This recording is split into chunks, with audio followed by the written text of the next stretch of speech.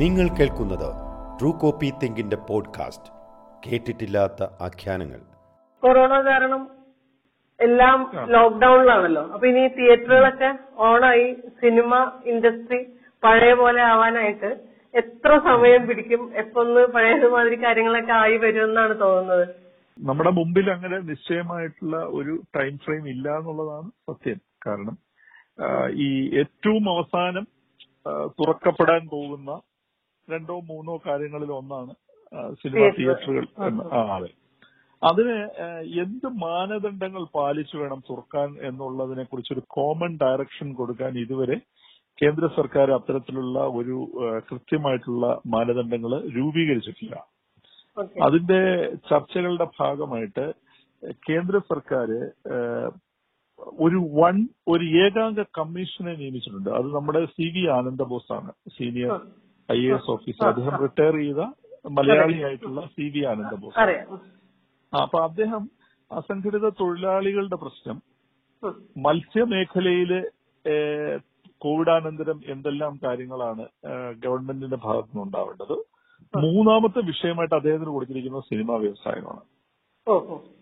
അപ്പോ 2 ദിവസം മുമ്പ് അദ്ദേഹം മലയാള സൗത്ത് ഇന്ത്യൻ ഫിലിം ചേംബറിന്റെ പ്രസിഡന്റും സെക്രട്ടറിയും ഉൾപ്പെടെ മലയാള സിനിമയിലെ ഇതിന്റെ ചേംബറിന്റെ ഭാരവാഹികള്, പ്രൊഡ്യൂസേഴ്സ് അസോസിയേഷന്റെ ഭാരവാഹികള്, പിന്നെ ഡിസ്ട്രിബ്യൂട്ടേഴ്സ്, എക്സിബിറ്റേഴ്സ്, തൊഴിലാളികളെ പ്രതിനിധീകരിച്ച് ഞാൻ ഒക്കെ ആയിട്ട് ഒരു 2 മണിക്കൂർ നീണ്ടു നിൽക്കുന്ന ഒരു വീഡിയോ കോൺഫറൻസിംഗ് നടത്തുകയുണ്ടായി.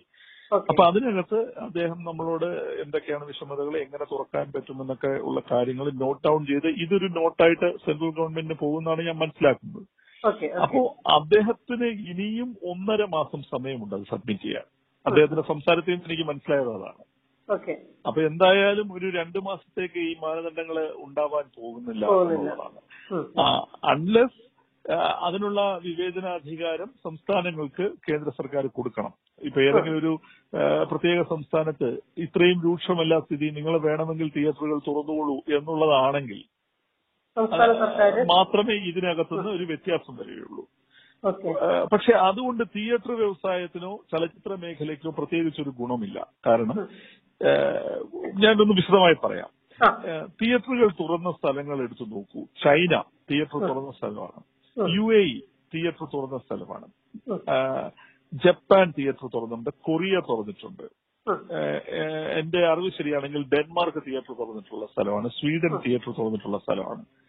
ഇവിടെ സംഭവിച്ചത് എന്താണെന്ന് വെച്ചാൽ ഓൺലി ജപ്പാൻ ഡിഡ് വെൽ. ഇതിനകത്ത് ഒരേ ഒരു രാജ്യം തിയേറ്ററിൽ തുറന്നതിന് ശേഷം പുതിയ കണക്ക് പ്രകാരം, ഞാൻ ഇന്നലെ കണ്ട കണക്ക് പ്രകാരം പഴയ അവരുടെ ആവറേജിന് ഏകദേശം അടുത്തോ ചില ദിവസങ്ങളിൽ അതിന്റെ മുകളിലോ ഓക്യുപ്പൻസി ജപ്പാൻ ഉണ്ടാക്കാൻ കഴിഞ്ഞു. അത് എന്തുകൊണ്ടാണ് എന്ന് വെച്ചാൽ ജാപ്പനീസ് സിനിമയ്ക്ക് പുതിയ കണ്ടന്റുകൾ കൊടുക്കാൻ പറ്റിയ എന്നുള്ളതാണ്. ബാക്കി ഒരിടത്തും പറ്റിയില്ല. അതായത് ഈ ഒരു സമയത്ത് അവര് പുതിയ പ്രൊഡക്ഷൻസ് നടത്തിയിട്ടുണ്ട്. കണ്ടന്റ് പ്രൊഡക്ഷൻ പൂർണ്ണമായി നിന്നുപോയി ബാക്കിയുള്ള സ്ഥലങ്ങളിൽ. ഇപ്പോ UAE-യിലും ചൈനയിലും ഒക്കെ സംഭവിച്ചത്, ഡെൻമാർക്കിലും സ്വീഡനിലും എല്ലാം സംഭവിച്ചത് മുമ്പ് കാണിച്ച ചിത്രങ്ങൾ തന്നെയാണ് അവർ കൊണ്ടുപോയത്. So nobody was interested. അപ്പൊ ഇതിനേക്കാൾ വലിയ രൂക്ഷമായിട്ട് ഇന്ത്യയിൽ അനുഭവപ്പെടും. കാരണം മാർച്ച് 10 മുതൽ കണ്ടന്റ് പ്രൊഡക്ഷൻ 0 ആണ്. ഇതുവരെ ഉണ്ടായിട്ടില്ല. അപ്പൊ നമുക്ക് ഇപ്പൊ തുറക്കുകയാണെങ്കിൽ ഒരു അക്യൂട്ട് ഷോർട്ടേജ് ഓഫ് കണ്ടന്റ് ഉണ്ടാവും. അതുകൊണ്ടാണ് ഞങ്ങളെപ്പോലുള്ളവർ പറയുന്നത് സുരക്ഷാ മാനദണ്ഡങ്ങൾ പാലിച്ച് ഇൻഡോറും പയ്യെ കൺട്രോൾഡ് എൻവയോൺമെന്റിൽ ഔട്ട്ഡോറും നമ്മൾ ഷൂട്ടിംഗ് തുടങ്ങി വെക്കണം. പോസ്റ്റ് പ്രൊഡക്ഷനുകൾ ഫുൾ ഫ്ലെഡ്ജ് ആയിട്ട് ഇപ്പൊ നടക്കുന്നുണ്ട്. So we will be ready. ഒരു 2 മാസം കഴിഞ്ഞ് തിയേറ്റർ തുറക്കാനായിട്ട് ഇപ്പൊ ഓണത്തിന് തിയേറ്റർ തുറക്കാൻ ഗവൺമെന്റ് തീരുമാനിക്കുകയാണെങ്കിൽ ഓണത്തിന്റെ കണ്ടന്റ് മാത്രം പോരാ, ഫോളോ അപ്പ് കണ്ടന്റും വേണം. ഓണം കഴിഞ്ഞിട്ട് ഉള്ളൊരു കണ്ടന്റ് നമ്മുടെ കയ്യിൽ തയ്യാറാവണം. അതുകൊണ്ടാണ് നമ്മൾ പറയുന്നത് തിയേറ്റർ തുറക്കുന്നതിന് ഏകദേശം 1.5-2 മാസം മുമ്പ് മുതൽ ഷൂട്ടിംഗ് ആക്ടിവിറ്റി നമുക്ക് തുടങ്ങാൻ കഴിയണം. അത് ഇന്നത്തെ സാഹചര്യത്തിൽ വളരെ ബുദ്ധിമുട്ട് പിടിച്ചൊരു കാര്യമാണ്. പക്ഷെ നമ്മള് വളരെ കൃത്യമായിട്ട് കോവിഡ് മാനദണ്ഡങ്ങൾ, പ്രോട്ടോകോൾ, അതായത് എങ്ങനെയാണോ ഇപ്പോ ഒരു വർക്ക് സ്പേസിലും മറ്റേതൊരു വർക്ക് സ്പേസിലും എങ്ങനെയാണോ നമ്മൾ ഇതിനെ റെഗുലേറ്റ് ചെയ്യുന്നത് അതുപോലെ റെഗുലേറ്റ് ചെയ്യാനായിട്ട് നമുക്ക് കഴിയണം. നമ്മുടെ സുരക്ഷാ മാനദണ്ഡങ്ങൾ. അതുകൊണ്ടാണ് ഞങ്ങളുടെ ഫെഫ്കയുടെ ഡയറക്ടേഴ്സ് യൂണിയൻ 36 നിർദ്ദേശങ്ങൾ മുമ്പോട്ട് വെച്ചത്. ഈ 36 നിർദ്ദേശങ്ങൾ വളരെ മെറ്റിക്കുലസ് ആയിട്ടാണ് അത് ചെയ്തിരിക്കുന്നത്.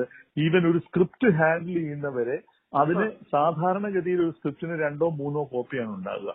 ഇപ്പോൾ ഡയറക്ടേഴ്സ് യൂണിയൻ പറയുന്നത് ചുരുങ്ങിയത് നിങ്ങൾ 10 കോപ്പിയെങ്കിലും PDF കോപ്പി, പ്രിന്റ് ഔട്ട് കോപ്പിയെങ്കിലും സ്ക്രിപ്റ്റിന്റെ ഉണ്ടാവണം. അത് കൈമാറരുത് എന്നുള്ളത് കൊണ്ട് 10 കോപ്പി. അപ്പൊ അത്രയും മെറ്റിക്കുലസ് ആയിട്ട് അത് നിർദ്ദേശങ്ങൾ വെച്ചിട്ടുണ്ട്. ഇത് പാലിച്ച് മുമ്പോട്ട് നമ്മൾ ഷൂട്ടിംഗ് കൊണ്ടുപോവുകയും അപ്പോൾ അത്രയും ഒരു ക്രമബദ്ധമായിട്ട് ഇത് പ്ലാൻ ചെയ്താൽ മാത്രമേ ഇൻഡസ്ട്രിക്ക് ഇത് സർവൈവ് ചെയ്ത് വരാൻ പറ്റുള്ളൂ. ഈ CV ആനന്ദ് ബോസിന് കൊടുത്ത നിർദ്ദേശങ്ങൾ നമ്മൾ പറഞ്ഞ കാര്യങ്ങൾ എന്തൊക്കെയായിരുന്നു? അതിൽ പ്രധാനപ്പെട്ട ഒരു സംഗതി എന്താണെന്ന് വെച്ചാല് ഈ തിയേറ്റർ തുറക്കുന്നതുമായിട്ട് ബന്ധപ്പെട്ടിട്ടാണ്. അത് നമ്മൾ ഇത്തിരി സൂക്ഷിച്ച് സംസാരിക്കേണ്ട ഒരു സംഗതിയാണ്. കാരണം ഇവിടെ മൾട്ടിപ്ലെക്സ് തിയേറ്റർ ചെയിനുകളുടെ ഒരു അസോസിയേഷൻ ഇന്ത്യയിലുണ്ട്. അതില് വരുന്നത് PVR, ഐനോക്സ്, സിനിപോളിസ്, കാർണിവൽ തുടങ്ങിയ തിയേറ്റർ ചെയിനുകളാണ്. ഇതെല്ലാം വമ്പന്മാരാണ്, കരുത്തന്മാരാണ്. ഇപ്പൊ PVR നോക്കുകയാണെങ്കിൽ കൺസിസ്റ്റന്റ് ആയിട്ട് കഴിഞ്ഞ 3 or 4 വർഷമായിട്ട് ഇന്ത്യൻ സ്റ്റോക്ക് മാർക്കറ്റിൽ ഏറ്റവും കൺസിസ്റ്റന്റ് ആയിട്ട് പെർഫോം ചെയ്യുന്ന സ്റ്റോക്ക് PVRന്റെയാണ്.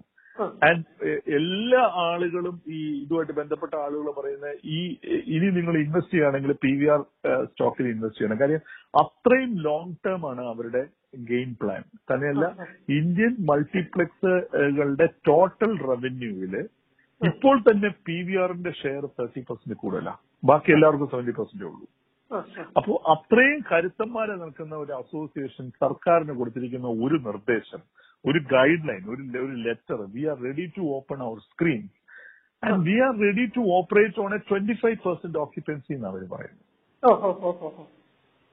അപ്പോ ഈ സോഷ്യൽ ഡിസ്റ്റൻസിങ് തുടങ്ങിയ കാര്യങ്ങൾ കൃത്യമായി 25% ഓക്യുപ്പൻസിയാണ്.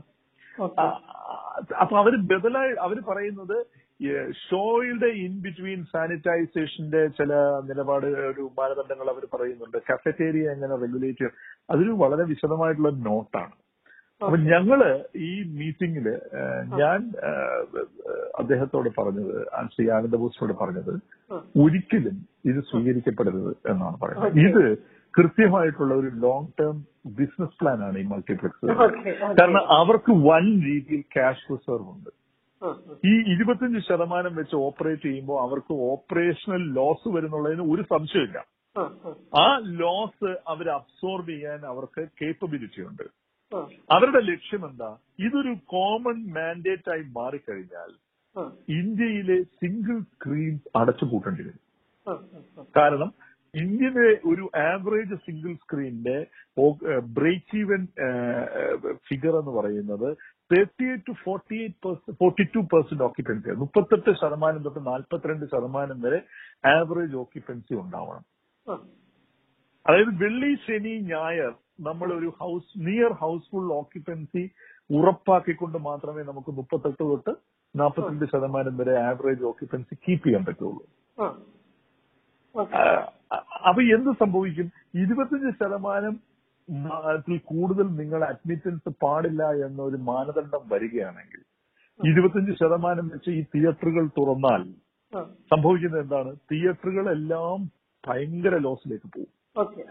ഈ 25% ടാക്സേഷൻ കിഴിച്ചിട്ടുള്ള 50% പ്രൊഡ്യൂസറിന് കിട്ടുള്ളൂ. അപ്പൊ അയാളുടെ നേരത്തെയുള്ള തിയേറ്റർ റവന്യൂ ഏതാണ്ട് 4/1 താഴെയായിട്ട് വരും. അപ്പൊ ഈ ഇൻഡസ്ട്രി ആകെ പ്രശ്നത്തിലാവുമ്പോൾ എന്ത് സംഭവിക്കും? ഈ തിയേറ്ററുകൾ അടയ്ക്കുമ്പോൾ PVRനെ പോലൊരു ചെയിന് ഇതിന് ടേക്ക് ഓവർ ചെയ്യാൻ പറ്റും. പക്ഷേ സത്യത്തിൽ ഇതിനകത്ത് സംഭവിക്കുന്നത് എന്താണെന്ന് വെച്ചാൽ, പ്രത്യേകിച്ച് കേരളത്തിലെ സിറ്റുവേഷൻ ഞാൻ പറയുകയാണ്, അതിലേക്ക് ഞാൻ വളരെ വിശദമായിട്ട് വരാം. കേരളത്തിലെ സിറ്റുവേഷനിൽ EMI അടയ്ക്കുന്ന, ഞാനതിന് കണക്കെടുത്തു ഈ തിയേറ്റർ സംഘടനയ്ക്കുള്ളിൽ നിന്ന്. ഇതിനകത്ത് 74% കൂടുതൽ ആളുകൾ EMI അടയ്ക്കുന്നവരാണ് തിയേറ്റർ നവീകരിച്ചിട്ട്. അവർക്ക് മൊറട്ടോറിയം കൊണ്ട് ഒരു ബെനിഫിറ്റും ഉണ്ടായിട്ടില്ല. ഈ പീരീഡിൽ പഠിച്ചുകൊണ്ടിരിക്കുന്നുണ്ട്. ഈ പീരീഡിൽ അവർ അടയ്ക്കുന്നില്ലെങ്കിലും ഇതിന്റെ പലിശ ഉൾപ്പെടെ അവർ അടയ്ക്കണമല്ലോ. അപ്പൊ അതിനകത്ത് ഫലത്തിന് അവർക്ക് സാമ്പത്തികമായി പ്രയോജനമില്ല. ഇപ്പൊ നിങ്ങൾക്ക് ആ ഭാരപ്പെടേണ്ട എന്നുള്ളതേ ഉള്ളൂ. തുറക്കുമ്പോൾ നിങ്ങൾ അടയ്ക്കണം. ഇത് അടയ്ക്കാൻ പറ്റാതെ വരുമ്പോൾ ഇവരെന്ത് ചെയ്യും? ഒരു മൾട്ടിപ്ലക്സ് തിയേറ്റർ ചെയിൻ ഇവരോട് പറയും, ഒരു കാര്യം ചെയ്യും, ഞങ്ങൾ നിങ്ങളുടെ തിയേറ്റർ ലീസിന് നടത്താം, ഒരു ലോങ് ടൈം ലീസ്, എനിക്കൊരു 25 വർഷത്തേക്ക് ലീസിന് തന്നേക്കൂ, 20 വർഷത്തേക്ക് ലീസിന് തന്നേക്കൂ എന്ന് പറയുമ്പോൾ ഇവൻ ഇത് കൈയൊഴിയുകയും ഇതൊരു വലിയ മൊണോപ്പൊളിയിലേക്ക് മാറുകയും ചെയ്യും. അപ്പൊ അതിന്റെ ഒരു ബിസിനസ് പ്ലാനിന്റെ ഭാഗമായിട്ടാണ് ഇവർ 25 അവരുടെ സാമൂഹിക പ്രതിബദ്ധത അല്ല എന്ന് ഞാൻ ഉറച്ചു വിശ്വസിക്കുന്നു. ഇത് റിലയൻസും അതുപോലുള്ളവര് അല്ലെങ്കിൽ വാൾമാർട്ട് എപ്പോ വരുമ്പോഴും ഈ ചെറുകിട വ്യാപാരികൾക്ക് പറ്റുന്ന ഒരു പരിപാടിയുണ്ടല്ലോ, ദുരന്തം ഉണ്ടല്ലോ, അതിന്റെ വേറൊരു പതിപ്പാണ് ഇവരിപ്പോ ഇവിടെ കൊണ്ടുവന്നിരിക്കുന്നത്. അതാണ് അതിനെ സംബന്ധിച്ച് പറയാനുള്ളത്. കേരളത്തിലെ തിയേറ്ററുകളിലേക്ക് നമ്മൾ വരികയാണെങ്കിൽ ഗണേശൻ സിനിമാ മന്ത്രിയായിരിക്കുമ്പോൾ, നടൻ ഗണേഷ് കുമാർ സിനിമാ മന്ത്രിയായിരിക്കുമ്പോ അയാള് തിയേറ്ററുകൾക്ക് ഒരു റേറ്റിംഗ് സിസ്റ്റം കൊണ്ടുവന്നു, പ്ലാറ്റിനം, ഗോൾഡ്, സിൽവർ എന്നൊക്കെ. എന്നിട്ട് അദ്ദേഹം ഒന്ന് പറഞ്ഞിരുന്നു, ഈ തിയേറ്ററുകള് ആളുകൾക്ക് കയറാൻ പോലും പറ്റാത്ത തിയേറ്ററുകളാണ് കേരളത്തിലെ, അത് നവീകരിക്കുമ്പോൾ ഇതിൽ ഗവൺമെന്റിന്റെ ഭാഗത്തുനിന്ന് ഈ റേറ്റിംഗിനെ അടിസ്ഥാനപ്പെടുത്തി നിങ്ങൾക്ക് നിരക്ക്, ടാക്സ് ഹോളിഡേ തുടങ്ങിയ കാര്യങ്ങളെല്ലാം പ്രോമിസ് ചെയ്തുകൊണ്ട്, അത് ഗണേശന്റെ നേതൃത്വത്തില് ഞാൻ അതിനകത്ത് ഗണേശനെ ഒരു എക്സ്റ്റെന്റ് വരെ ഞാൻ അഭിനന്ദിക്കും. കാരണം സർക്കാർ തിയേറ്ററുകളെ അയാൾ നന്നായി ആ രീതിയിൽ കൺവെർട്ട് ചെയ്തിട്ടുണ്ട്. ഇപ്പൊ കൈരളി ശ്രീയൊക്കെ ആണെങ്കിലും അയാൾ നല്ല രീതിയിൽ സൗണ്ടിങ്ങും വിഷ്വലും ഒക്കെ നന്നായത് ഗണേശന്റെ പീരീഡിൽ. അപ്പൊ ഗണേശൻ ഇങ്ങനെ ഒരു നിർദ്ദേശം വെച്ചപ്പോ കേരളത്തിലെ പരമ്പരാഗത സ്ക്രീനുകൾ മുഴുവൻ നവീകരിച്ചു. അങ്ങനെ ആദ്യമായി നവീകരിക്കപ്പെട്ട ഒരു തിയേറ്റർ കോട്ടയം ആനന്ദാണ്. അത് അന്ന് പ്ലാറ്റിനം റേറ്റിംഗ് കിട്ടി അവർക്ക്. അതുപോലെ അഞ്ചൽ എന്ന് പറയുന്നത്, നിങ്ങളൊന്ന് ആലോചിച്ച് നോക്കൂ, അഞ്ചൽ എന്ന് പറയുന്ന ഒരു സ്ഥലം, അത് വലിയൊരു തിരക്ക് പിടിച്ച സ്ഥലമൊന്നുമല്ല. അഞ്ചലിലെ ഒരു തിയേറ്ററിന് നല്ല റേറ്റിംഗ് കിട്ടി. വർഷ എന്ന് പറയുന്ന തിയേറ്റർ, അത് നവീകരിച്ച തിയേറ്ററാണ്. അങ്ങനെ നവീകരിച്ച തിയേറ്ററുകൾ കേരളത്തിൽ ഉണ്ടായി, ഒരുപാടുണ്ടായി. അപ്പൊ ഈ നവീകരണത്തിന്റെ മുഴുവൻ ഭാരവും ഇപ്പൊ ഈ തിയേറ്റർ ഉടമ അടച്ചു തീർത്തുകൊണ്ടിരിക്കുക. അതിന് ഞാൻ വളരെ ഇൻട്രസ്റ്റിംഗ് ആയിട്ടൊരു കണക്കുണ്ട്. സൗത്ത് ഇന്ത്യയില് കേരളത്തിലെ 30% കൂടുതൽ തിയേറ്ററുകൾ 4K പ്രൊജക്ഷനാണ്. 30-40% ബാക്കിയുള്ളതില് 15% ഒഴിച്ച് ബാക്കി എല്ലാം 2K ആണ്. 15% മാത്രമാണ് എംപെക്കിൽ കളിക്കുന്നത്. പക്ഷെ തമിഴ്നാട്ടിലേക്ക് പോവുകയാണെങ്കിൽ വെറും 12% 4K. തെലുങ്കിലേക്ക് പോവുകയാണെങ്കിലും, പക്ഷെ അവിടെ തിയേറ്ററുകളുടെ എണ്ണം കൂടുതലാണ്. എന്നാലും പെർസെന്റേജാണ് ഞാൻ പറയുന്നത്. പെർസെന്റേജ് വൈസില് 12, 10, 8 എന്നൊക്കെയാണ് കർണാടക, തെലുങ്ക്, തമിഴ്നാട് നിൽക്കുന്നത്. അപ്പൊ ഈ നമ്മളുടെ ഇവിടെ അത്രയും ഗംഭീരമായിട്ട് ആളുകൾ എഫേർട്ട് എടുത്ത് നവീകരിക്കുകയാണ്. പിന്നെ നമ്മുടെ പ്രേക്ഷകൻ ഉന്നതമായിട്ടുള്ള ഒരു പ്രേക്ഷകർ എന്ന് പറയുന്നത് വളരെ ഉന്നതമായിട്ടുള്ള ഒരു ദൃശ്യാനുഭവമായിട്ട് അവർക്ക് പരിചയമുള്ളതുകൊണ്ട് അവര് ഇപ്പോ നല്ല രീതിയിൽ സിനിമ കാണാൻ പറ്റുന്ന സ്ഥലങ്ങളിൽ മാത്രമേ പോകൂ എന്നുള്ളതുകൊണ്ടും ഇവര് മുഴുവനും ഇത് നവീകരിക്കാനായിട്ട് പൈസ ചെലവാക്കുകയും ഈ 4Kയിലേക്കും 2Kയിലേക്കും അപ്ഗ്രേഡ് ചെയ്തു. ഡോൾബി അറ്റ്മോസ് തന്നെ എനിക്ക് തോന്നുന്നു കേരളത്തില് വളരെ പെട്ടെന്നാണ് 100 അടുപ്പിച്ച സ്ക്രീനായത്. പണ്ട് 3-4 സ്ക്രീനിൽ നിന്ന് വളരെ പെട്ടെന്ന് സമയം കൊണ്ട് 100 സ്ക്രീനിലേക്ക് അത് മാറുന്നു. അപ്പൊ ഈ മുതൽ മുടക്ക് ഇവർക്ക് തിരിച്ചു കിട്ടണമെങ്കിൽ ഞാൻ നേരത്തെ പറഞ്ഞ 42% ഓക്യുപ്പൻസിയിലെ ഇത് നടക്കൂ. അപ്പൊ ഞങ്ങൾ വെച്ചൊരു നിർദ്ദേശം, എന്ത് സോഷ്യൽ ഡിസ്റ്റൻസിങ് പാലിക്കണം എന്നുള്ളത് നമ്മളൊരു നിയമം, ഒരു മാനദണ്ഡമാക്കുമ്പോൾ 50% ഓക്യുപ്പൻസി തിയേറ്ററിൽ വേണം തുറക്കുമ്പോൾ. അതും അങ്ങനെയാണെങ്കിൽ മാത്രമേ ഇതിനകത്ത് തിയേറ്ററുകൾക്ക് അങ്ങനെ ഒരു സാഹചര്യത്തിൽ തിയേറ്റർ തുറന്നിട്ടേ കാര്യമാണ്. അതിന് മുമ്പ് ഇതിനകത്ത് റേറ്റിലൊന്നും വ്യത്യാസം വരാതെയാണോ പറയുന്നത്? ടിക്കറ്റ് റേറ്റിനകത്ത് അല്ല, അതിലേക്ക് വരാം. അതോടൊപ്പം നമ്മൾ ആവശ്യപ്പെട്ട ഒരു സംഗതി എന്താണെന്ന് വെച്ചാല്, നിങ്ങൾക്കറിയാവുന്നത് പോലെ GST എന്ന് പറയുന്നത് 100 രൂപ വരെ പിന്നെ 12%, 100 രൂപ കൂടിക്കഴിഞ്ഞാൽ 18%. ഇതിനെ നമ്മൾ സ്റ്റാൻഡർഡൈസ് ചെയ്ത് 100 വരെയുള്ളതിനെ GST എക്സംപ്റ്റ് ചെയ്യാം. അതിന് മുകളിലുള്ള കാര്യങ്ങൾക്ക് 12, 200 മുകളിലുള്ളതിന് 18. അങ്ങനെ ഇതിനെ ഒന്ന് റീസ്ട്രക്ചർ ചെയ്യണം ഈ തിയേറ്ററിന്റെ. അപ്പോൾ എന്ത് സംഭവിക്കും എന്ന് പറയുമ്പോൾ 50% ഓക്യുപ്പൻസിയിൽ പഴയ റേറ്റിൽ തന്നെ നമ്മൾ നിലനിർത്തിയ ഈ ടാക്സിന്റെ കിഴിവ് തിയേറ്റർ ഉടമയ്ക്കും പ്രൊഡ്യൂസറിനും കിട്ടും. 50% ഓക്യുപ്പൻസിയിലേക്ക് ലിമിറ്റ് ചെയ്യുമ്പോൾ തന്നെ പ്രൊഡ്യൂസറിനും തിയേറ്റർ ഉടമയ്ക്കും നഷ്ടമാണ്. അതിന് ഒരു പരിധി വരെ കോമ്പൻസേറ്റ് ചെയ്യാൻ സാധിക്കും. കേരളത്തിനെ സംബന്ധിച്ചിടത്തോളം GST 28ഉം 18ഉം ആയിരുന്നപ്പോൾ ഇവിടെ എന്റർടൈൻമെന്റ് ടാക്സ് ഇല്ലായിരുന്നു, പ്രാദേശിക നികുതി ഇല്ലായിരുന്നു ഈ തദ്ദേശ സ്വയംഭരണ സ്ഥാപനങ്ങളുടെ. ഇത് 18ഉം 12ഉം ആയപ്പോ ഇവിടെ 10% എന്റർടൈൻമെന്റ് ടാക്സ് ഏർപ്പെടുത്തി. എല്ലാവരും കൂടി അത് ഒരു പ്രതിഷേധം പറഞ്ഞപ്പോ 2.5% മാത്രമാണ് കുറച്ചത്. അപ്പൊ അത് എടുത്തു കളയണം. ഒരു 6 മാസത്തേക്കെങ്കിലും ഒരു ടാക്സ് ഹോളിഡേ, തുറക്കുന്നത് മുതൽ ഒരു വർഷത്തേക്ക് ഒരു ടാക്സ് ഹോളിഡേ പ്രിഫറബിളി. ഇനി ഗവൺമെന്റിന് അത് പറ്റില്ല എന്നുണ്ടെങ്കിൽ കുറച്ചുകൂടി പീരീഡ് കുറച്ചിട്ട് ഈ എന്റർടൈൻമെന്റ് ടാക്സിനെ സംബന്ധിച്ചുള്ള ഒരു ഹോളിഡേ ഡിക്ലെയർ ചെയ്യണം. നല്ല രീതിയിൽ ഗവൺമെന്റ് സബ്സിഡൈസ് ചെയ്തില്ലെങ്കിൽ ഈ ഇൻഡസ്ട്രിക്ക് മുമ്പോട്ട് പോകാൻ പറ്റില്ല. ഇതെല്ലാം ഈ ഗവൺമെന്റിന്റെ അടുത്ത്, അതായത് നമ്മുടെ ഗവൺമെന്റിന്റെ അടുത്തും നമ്മൾ കൊടുത്തിട്ടുള്ള നിർദ്ദേശമാണ്. ഇപ്പോ ശ്രീ ആനന്ദ ബോസിന്റെ അടുത്തും നമ്മളത് പറഞ്ഞിട്ടുണ്ട്. ഇത് സിനിമ ഇൻഡസ്ട്രിന്റെ പ്രൊഡ്യൂസേഴ്സ് എന്നുള്ള രീതിയിൽ, അല്ലെങ്കിൽ ആ രീതിയിലുള്ള ഒരു എക്സിബിറ്റർ എന്നുള്ള രീതിയിൽ.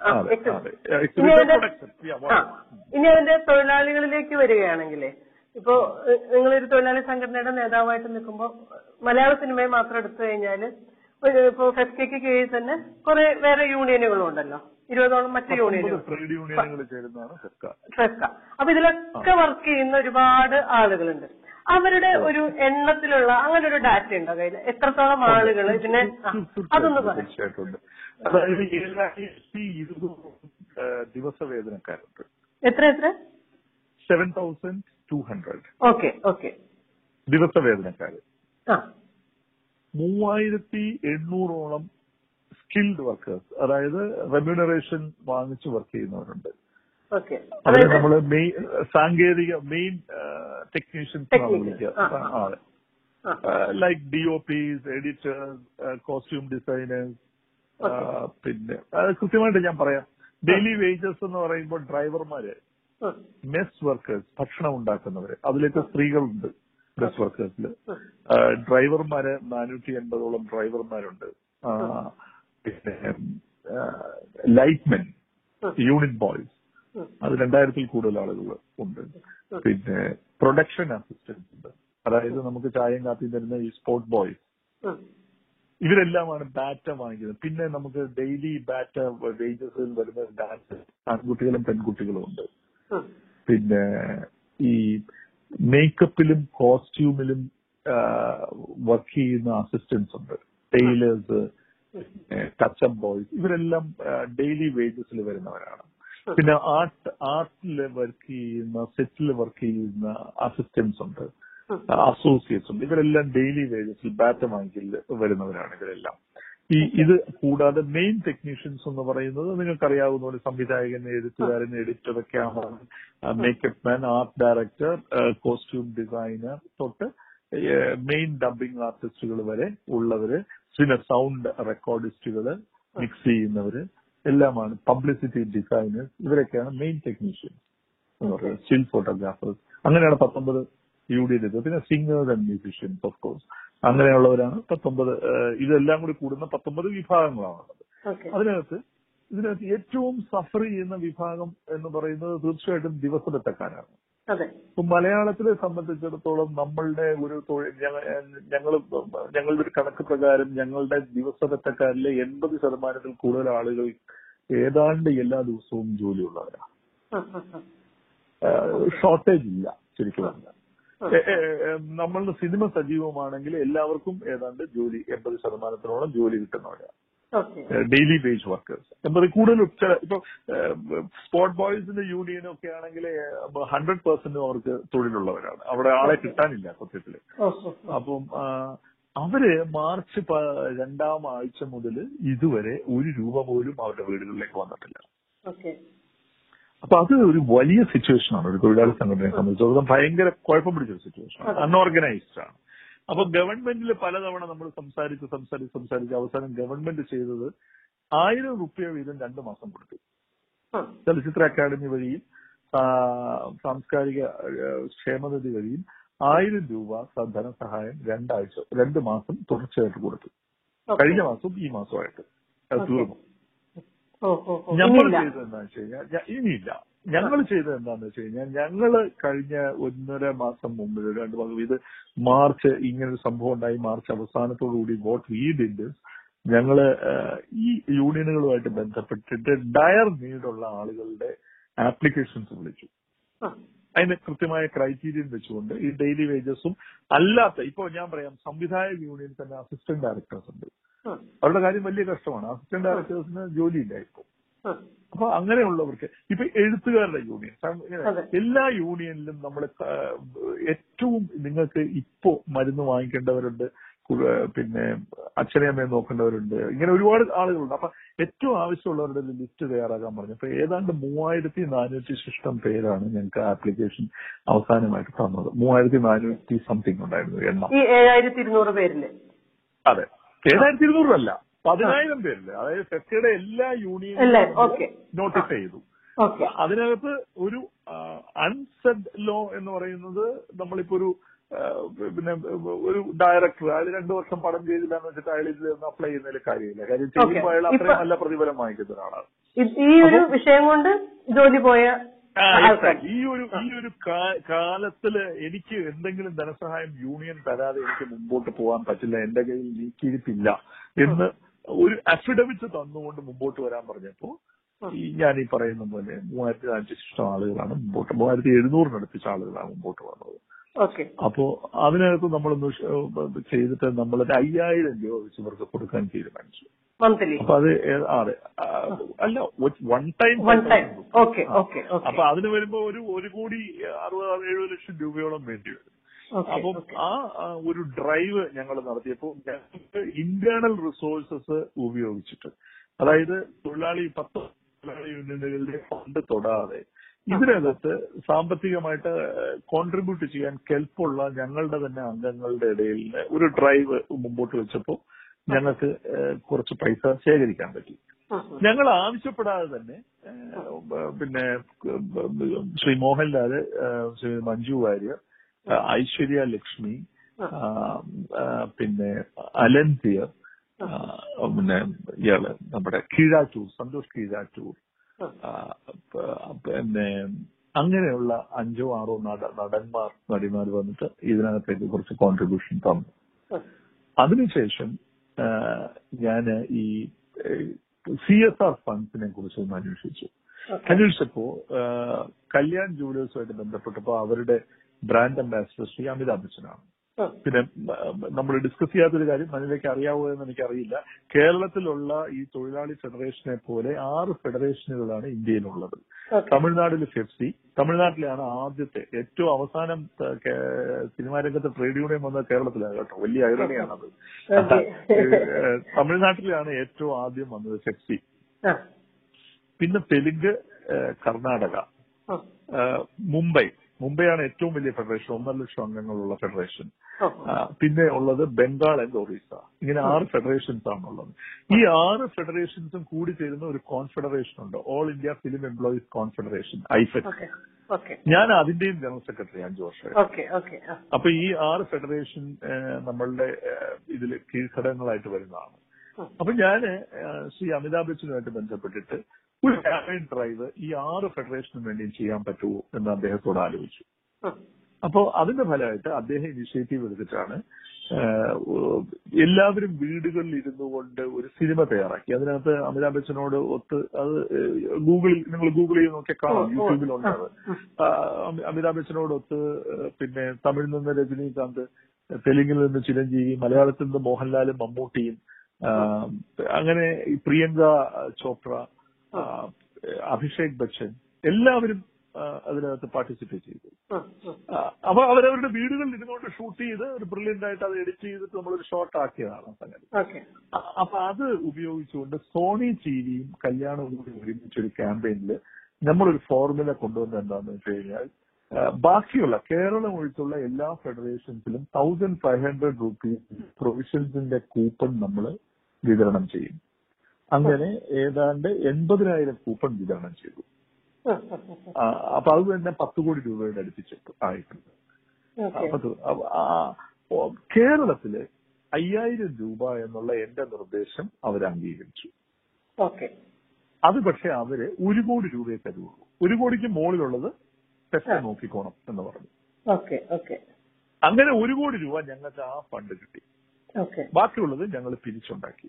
അങ്ങനെ ഞങ്ങൾ ഇപ്പൊ 3500 പരം ആളുകൾക്ക്, ഇനിയൊരു 100 പേർ കൂടെ കണ്ടേ കൊടുക്കാനുള്ളൂ, 3600 അടുപ്പിച്ച ആളുകൾക്ക് കൊടുത്തു കഴിഞ്ഞു 5000 രൂപ. ബാക്കിയുള്ളിടത്തെല്ലാം ഈ 1500 rupeesന്റെ കൂപ്പൺ കൊടുത്തു. ഇപ്പൊ ഈ 5000 രൂപയും സർക്കാരിന്റെ 1000 വെച്ചിട്ടുള്ളതും കഴിഞ്ഞ് ഇപ്പോ നമ്മൾ ഈ സംസാരിച്ചുകൊണ്ടിരിക്കുന്ന അവസ്ഥ എന്താണെന്നറിയാമോ? ഈ 3500 എന്നുള്ളത് ഇപ്പോൾ നേരെ 8000 ആവശ്യക്കാരായിട്ട് മാറിയിട്ടുണ്ട്. കാര്യം ഇനി അവർക്ക് മുമ്പോട്ട് പോകാൻ പറ്റില്ല. പ്രത്യേകിച്ച് മഴ തുടങ്ങുകയാണ്. സ്കൂളുകളിൽ ഓൺലൈൻ ക്ലാസ്സസ് തുടങ്ങി. എല്ലായിടത്തും ഫീസ് ഈടാക്കുന്നുണ്ട്. കുട്ടികളുടെ മറ്റു ചെലവുകളെല്ലാം കൂടി വന്നിട്ട് ഇവർക്ക് ഇനി മുമ്പോട്ട് പോകാൻ പറ്റില്ല. ഇത് ഞങ്ങളെ പ്രതിസന്ധി എന്താണെന്ന് വെച്ചാൽ ഞങ്ങൾക്ക് ഇനി റിസോഴ്സസും ഇല്ല. ഞങ്ങളിനി എന്ത് ചെയ്യും എന്നുള്ളത് അറിയില്ല. അപ്പോൾ നമ്മളിപ്പോ ആലോചിച്ചുകൊണ്ടിരിക്കുന്നത് അത്യാവശ്യം മരുന്ന് വേണ്ടവരുടെ കയ്യിൽ നിന്ന് ആ ലിസ്റ്റ് വാങ്ങിക്കുക. 1 മാസത്തേക്കുള്ള മരുന്ന് വേണ്ടവർക്ക് എത്തിച്ചു കൊടുക്കുക. പിന്നെ നമ്മൾ 1 മാസത്തേക്കുള്ള ഈ ഒരു പ്രൊവിഷൻസും എല്ലാം കൂടി അടങ്ങുന്ന സപ്ലൈകോയുടെ കിറ്റ് ഞങ്ങള് പിന്നെ വാങ്ങിച്ച് ഈ വീടുകളിൽ എത്തിക്കാനുള്ള ഒരു പരിപാടിയിലേക്കാണ് ഇപ്പൊ നമ്മൾ നീങ്ങുന്നത്. അതിന്റെ റിസോഴ്സസ് ഇപ്പൊ നമ്മളെ സംബന്ധിച്ചിടത്തോളം മുമ്പിൽ ഒരു വലിയ തടസ്സമാണ്. പക്ഷെ ഈ ഒരാഴ്ചക്കുള്ളിൽ എന്തെങ്കിലും ഒരു വഴി അതിനകത്ത് കണ്ടെത്തും. നേരത്തെ നമ്മൾ CSR കണ്ടെത്തിയതുപോലെ എന്തെങ്കിലും ഒരു വഴി കണ്ടെത്തി അതുമായിട്ട് മുമ്പോട്ട് പോകും. തൊഴിലാളികളുടെ അവസ്ഥ വളരെ കഷ്ടത്തിലാണ്. മെയിൻ ടെക്നീഷ്യൻസിന്റെ സൈഡിലേക്ക് വരികയാണെങ്കിൽ ആവശ്യം ഇല്ലാതിരിക്കുകയാണ്. ഈ മെയിൻ ടെക്നീഷ്യൻസ് എന്ന് പറയുമ്പോൾ നിങ്ങളൊരു കാര്യം മനസ്സിലാക്കണം. കേരളത്തിൽ ഒരുപാട് സ്റ്റുഡിയോകളുണ്ട്, അനുബന്ധ സ്ഥാപനങ്ങളുണ്ട്. റെക്കോർഡിംഗ് സ്റ്റുഡിയോ ഉണ്ട്, മിക്സിംഗ് ഉണ്ട്, മ്യൂസിക് ചെയ്യുന്നവരുണ്ട്, VFX സ്റ്റുഡിയോസ് ഉണ്ട്. അവിടെയൊക്കെ ചെറുപ്പക്കാർ ജോലി ചെയ്യുന്നുണ്ട്. അല്ലാത്തവരുമായിട്ട് അവർക്കൊന്നും ജോലിയില്ല. ഈ ഇവരൊക്കെ നിങ്ങളെ പേഴ്സണലി വിളിക്കുകയും സംസാരിക്കുകയൊക്കെ ചെയ്യാറുണ്ടോ? എങ്ങനെയാണ് റെസ്പോൺസ്? തീർച്ചയായിട്ടും. കാര്യം ഞാൻ 2008 മുതൽ ഈ പ്രസ്ഥാനത്തിന്റെ കൂടെ നിൽക്കുന്നു. എനിക്ക് ധൈര്യപൂർവ്വം നിങ്ങളോട് പറയാൻ പറ്റും, മലയാള സിനിമയിൽ ഞാൻ ഈ പറഞ്ഞ ആളുകളിൽ ഏതാണ്ട് 90% ആളുകളെയും പേരെടുത്ത് എനിക്ക് അറിയാൻ പറ്റും എന്നുള്ളത് എന്റെ ഒരു വലിയ ഭാഗ്യമായിട്ട് ഞാൻ കരുതുന്നു. ഇപ്പൊ ഇത്രയും പരിചയമുള്ളത് കൊണ്ട് അവരെ ഏത് സമയത്തും എന്നെ വിളിക്കാം, അങ്ങനെ വിളിക്കാറുണ്ട്. അതുപോലെ തന്നെ ഇപ്പൊ ഈ ഒരു കണക്ക് പോലെ തന്നെ ഇപ്പൊ എത്രത്തോളം സിനിമകള് പകുതിയായിട്ടും പൂർത്തിയാക്കാൻ പറ്റാതെ 68 എന്നുള്ളതാണ് പ്രൊഡ്യൂസർ അസോസിയേഷന്റെ കണക്ക്. 60-നും 70-നും ഇടയ്ക്ക് സിനിമകൾ വിവിധ ഘട്ടങ്ങളിലായി കിടക്കുന്നു എന്നാണ് പ്രൊഡ്യൂസേഴ്സ് അസോസിയേഷന്റെ കണക്ക്. അതിനകത്ത് പൂർത്തിയായ 10ഓളം സിനിമകളുണ്ട്. 20ഓളം സിനിമകൾ 10% വർക്ക് ബാക്കി നിൽക്കുന്ന സിനിമകളുണ്ട്. ബാക്കിയൊക്കെ 50-40 അങ്ങനെയൊക്കെ ആയിരിക്കാം. പിന്നെ ഇപ്പൊ കഴിഞ്ഞ ദിവസം സൂഫിയും സുജാതയും മലയാളത്തിലെ ആദ്യത്തെ OTT പ്ലാറ്റ്ഫോമിൽ റിലീസ് ചെയ്ത സിനിമ അങ്ങനെ ചെയ്തുകൊണ്ട് OTTയിൽ ഡിപ്പെൻഡ് ചെയ്തുകൊണ്ട് മലയാളം പോലൊരു ചെറിയ ഇൻഡസ്ട്രിക്ക് സർവൈവ് ചെയ്യാൻ പറ്റുമോ? അങ്ങനെ തോന്നുന്നുണ്ടോ? ഈ സിനിമ ഈ പൂർത്തിയാകാതെ കിടക്കുന്ന സിനിമകൾ ഏതെങ്കിലും അത്തരം പ്ലാറ്റ്ഫോമിലേക്ക്? ഞാനത് നമ്മൾ ഇതുവരെ ഡിസ്കസ് ചെയ്തതിന് വ്യത്യസ്തമായിട്ടുള്ള ഒരു മെത്തഡോളജി വെച്ച് നമുക്കിത് ഡിസ്കസ് ചെയ്ത് നോക്കാം. സൂഫി സുജാതയുടെയും അവരെ സംബന്ധിച്ചിടത്തോളം, ആമസോണിനെ സംബന്ധിച്ചിടത്തോളം അതൊരു പ്രൈസ് ക്യാച്ചാണ്. ബിക്കോസ് സൂര്യയും അതിഥി റോയും പോലെയുള്ള, സിദ്ദിഖിനെ പോലെയുള്ള വെൽ നോൺ ആക്ടേഴ്സിന്റെ റിലീസ് ആവാത്ത ഒരു സിനിമ അവര് ആദ്യമായി ഇതിലേക്ക് ചെയ്യുന്നു എന്ന് പറയുന്നത് അവരെ സംബന്ധിച്ചിടത്തോളം അതൊരു ക്യാച്ച് ആണല്ലോ. അതാണല്ലോ അതിന്. അത് അവരെന്തിനു വേണ്ടിയാണ് മനില യൂസ് ചെയ്യുന്നത്? അവരൊരു സബ്സ്ക്രിപ്ഷൻ ഡ്രൈവിന് വേണ്ടിയാണ് യൂസ് ചെയ്യുന്നത്. ദാറ്റ് ഈസ് വൈ അവർ മലയാള മനോരമ പത്രത്തിന്റെ ഫസ്റ്റ് പേജിൽ ലക്ഷക്കണക്കിന് രൂപ, 40-50 ലക്ഷം രൂപ മുടക്കി ആഡ് കൊടുക്കുന്നു. നിങ്ങളിപ്പോ ഏത് ചാനല് തുറന്നു കഴിഞ്ഞാലും അതിന്റെ ആഡ്സ് വരുന്നുണ്ട്. അപ്പൊ അവര് വളരെ അഗ്രസീവ് ആയിട്ടുള്ള ഒരു സബ്സ്ക്രിപ്ഷൻ ഡ്രൈവ് അവർ നടത്തുന്നുണ്ട്. ആ സബ്സ്ക്രിപ്ഷൻ ഡ്രൈവിന് ഒരു ചെലവുണ്ടാവുമല്ലോ എന്തായാലും. മിനിമം 1.5 കോടി രൂപയുടെ ചെലവുണ്ടാവുമെന്ന് ഞാൻ കരുതുന്നു. ആ ഡ്രൈവിന്റെ കൂടെ ഈ സിനിമയ്ക്ക് അവർ പേ ചെയ്തിട്ടുള്ള പൈസ ഉണ്ട്. ഇത് ഒരിക്കലും ഈ സബ്സ്ക്രിപ്ഷൻ ഇൻക്രീസിൽ അവർക്ക് കിട്ടാൻ പോകുന്നില്ല. നഷ്ടത്തിലായി. കാര്യം നമ്മുടെ അത്രേ ഉള്ളൂ അതിന്റെ ഒരു ബേസ് എന്ന് പറയുന്നത്. അപ്പോ ഇത് ഒരു പ്ലാറ്റ്ഫോം ആക്കിക്കൊണ്ട് അവർക്ക് ടേക്ക് ഓഫ് ചെയ്തിട്ട് അടുത്ത പടങ്ങളിലേക്ക് പോയി ഇതിന്റെ ഡ്രൈവ് കയറ്റുക എന്നുള്ളതാണല്ലോ അവരുടെ ലക്ഷ്യം. പക്ഷെ ഞാൻ മനസ്സിലാക്കുന്നത് ഹിന്ദിയിൽ ഇപ്പൊ ഹോട്ട്സ്റ്റാർ വളരെ അഗ്രസീവായിട്ട് കുറെ പടങ്ങൾ എടുത്തിട്ടുണ്ട്. അത് അവർ ക്യാഷ് റിസർവ് വെച്ചെടുക്കുന്നതാണ് അവരുടെ സാന്നിധ്യം ഉറപ്പിക്കാൻ. അതായത് ആമസോണും നെറ്റ്ഫ്ലിക്സും ഒരു വലിയ രീതിയിൽ ഇവിടെ മാർക്കറ്റ് പിടിച്ചപ്പോൾ ഇല്ല വി ആർ ഓൾസോ ദെയർ എന്ന് പറയാനായിട്ട് ലാഭനഷ്ടങ്ങൾ നോക്കാതെ ഏത് മൾട്ടിനാഷണലും ചെയ്യുന്ന പോലെ കുറെ പൈസ ഇതിനകത്തേക്ക് ഇറക്കിയേക്കാമെന്ന് വിചാരിച്ചുള്ള ഒരു വൻ അഗ്രസീവ് പർച്ചേസ് അവർ നടത്തിയിട്ടുണ്ട് ഹോട്ട്സ്റ്റാർ. പക്ഷേ ഞാനിപ്പോ നോക്കുമ്പോൾ മലയാളത്തിൽ സുഫിയും സുജാതയും തമിഴിൽ എടുത്തിരിക്കുന്ന ജ്യോതികയുടെ സിനിമ അല്ലെങ്കിൽ കീർത്തി സുരേഷിന്റെ പെൻഗ്വിൻ ഇങ്ങനെയുള്ള സിനിമകൾ, തെലുങ്കിലുള്ള സിനിമകൾ, ഇത് വെച്ച് ഒരിക്കലും ഇവർക്ക് ഈ റീജിയണൽ മാർക്കറ്റിലേക്ക് ഈ രീതിയിലേക്ക് പെനിട്രേറ്റ് ചെയ്യാൻ പറ്റില്ല.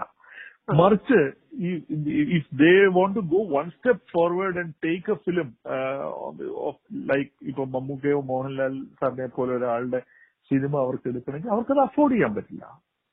അതാണ് ഈവൻ ഫഹദിന്റെ പിന്നെ എന്താണ് മാലിക്ക് പോലൊരു സിനിമ 25 കോടി രൂപ മുടക്കുന്ന സിനിമ ഒരിക്കലും അവർക്ക് 30 കോടി രൂപ എടുത്ത് എടുക്കാൻ പറ്റില്ലല്ലോ. അതുകൊണ്ട് ഈ OTT പ്ലാറ്റ്ഫോമിലേക്ക് സിനിമ റിലീസുകൾ ഷിഫ്റ്റ് ചെയ്യുമെന്ന് പറയുന്നത് ഞാൻ ആദ്യമേ ഈ സംഗതി വന്നപ്പോൾ ഞാനത് പറഞ്ഞിരുന്നു. അത് ഒരു ഒട്ടുമേ പ്രായോഗികമായിട്ടുള്ള കാര്യമല്ല. പക്ഷെ ഡിജിറ്റൽ കണ്ടന്റുകൾ ഇവിടെ ഉണ്ടോ അതിന് സംശയമില്ല.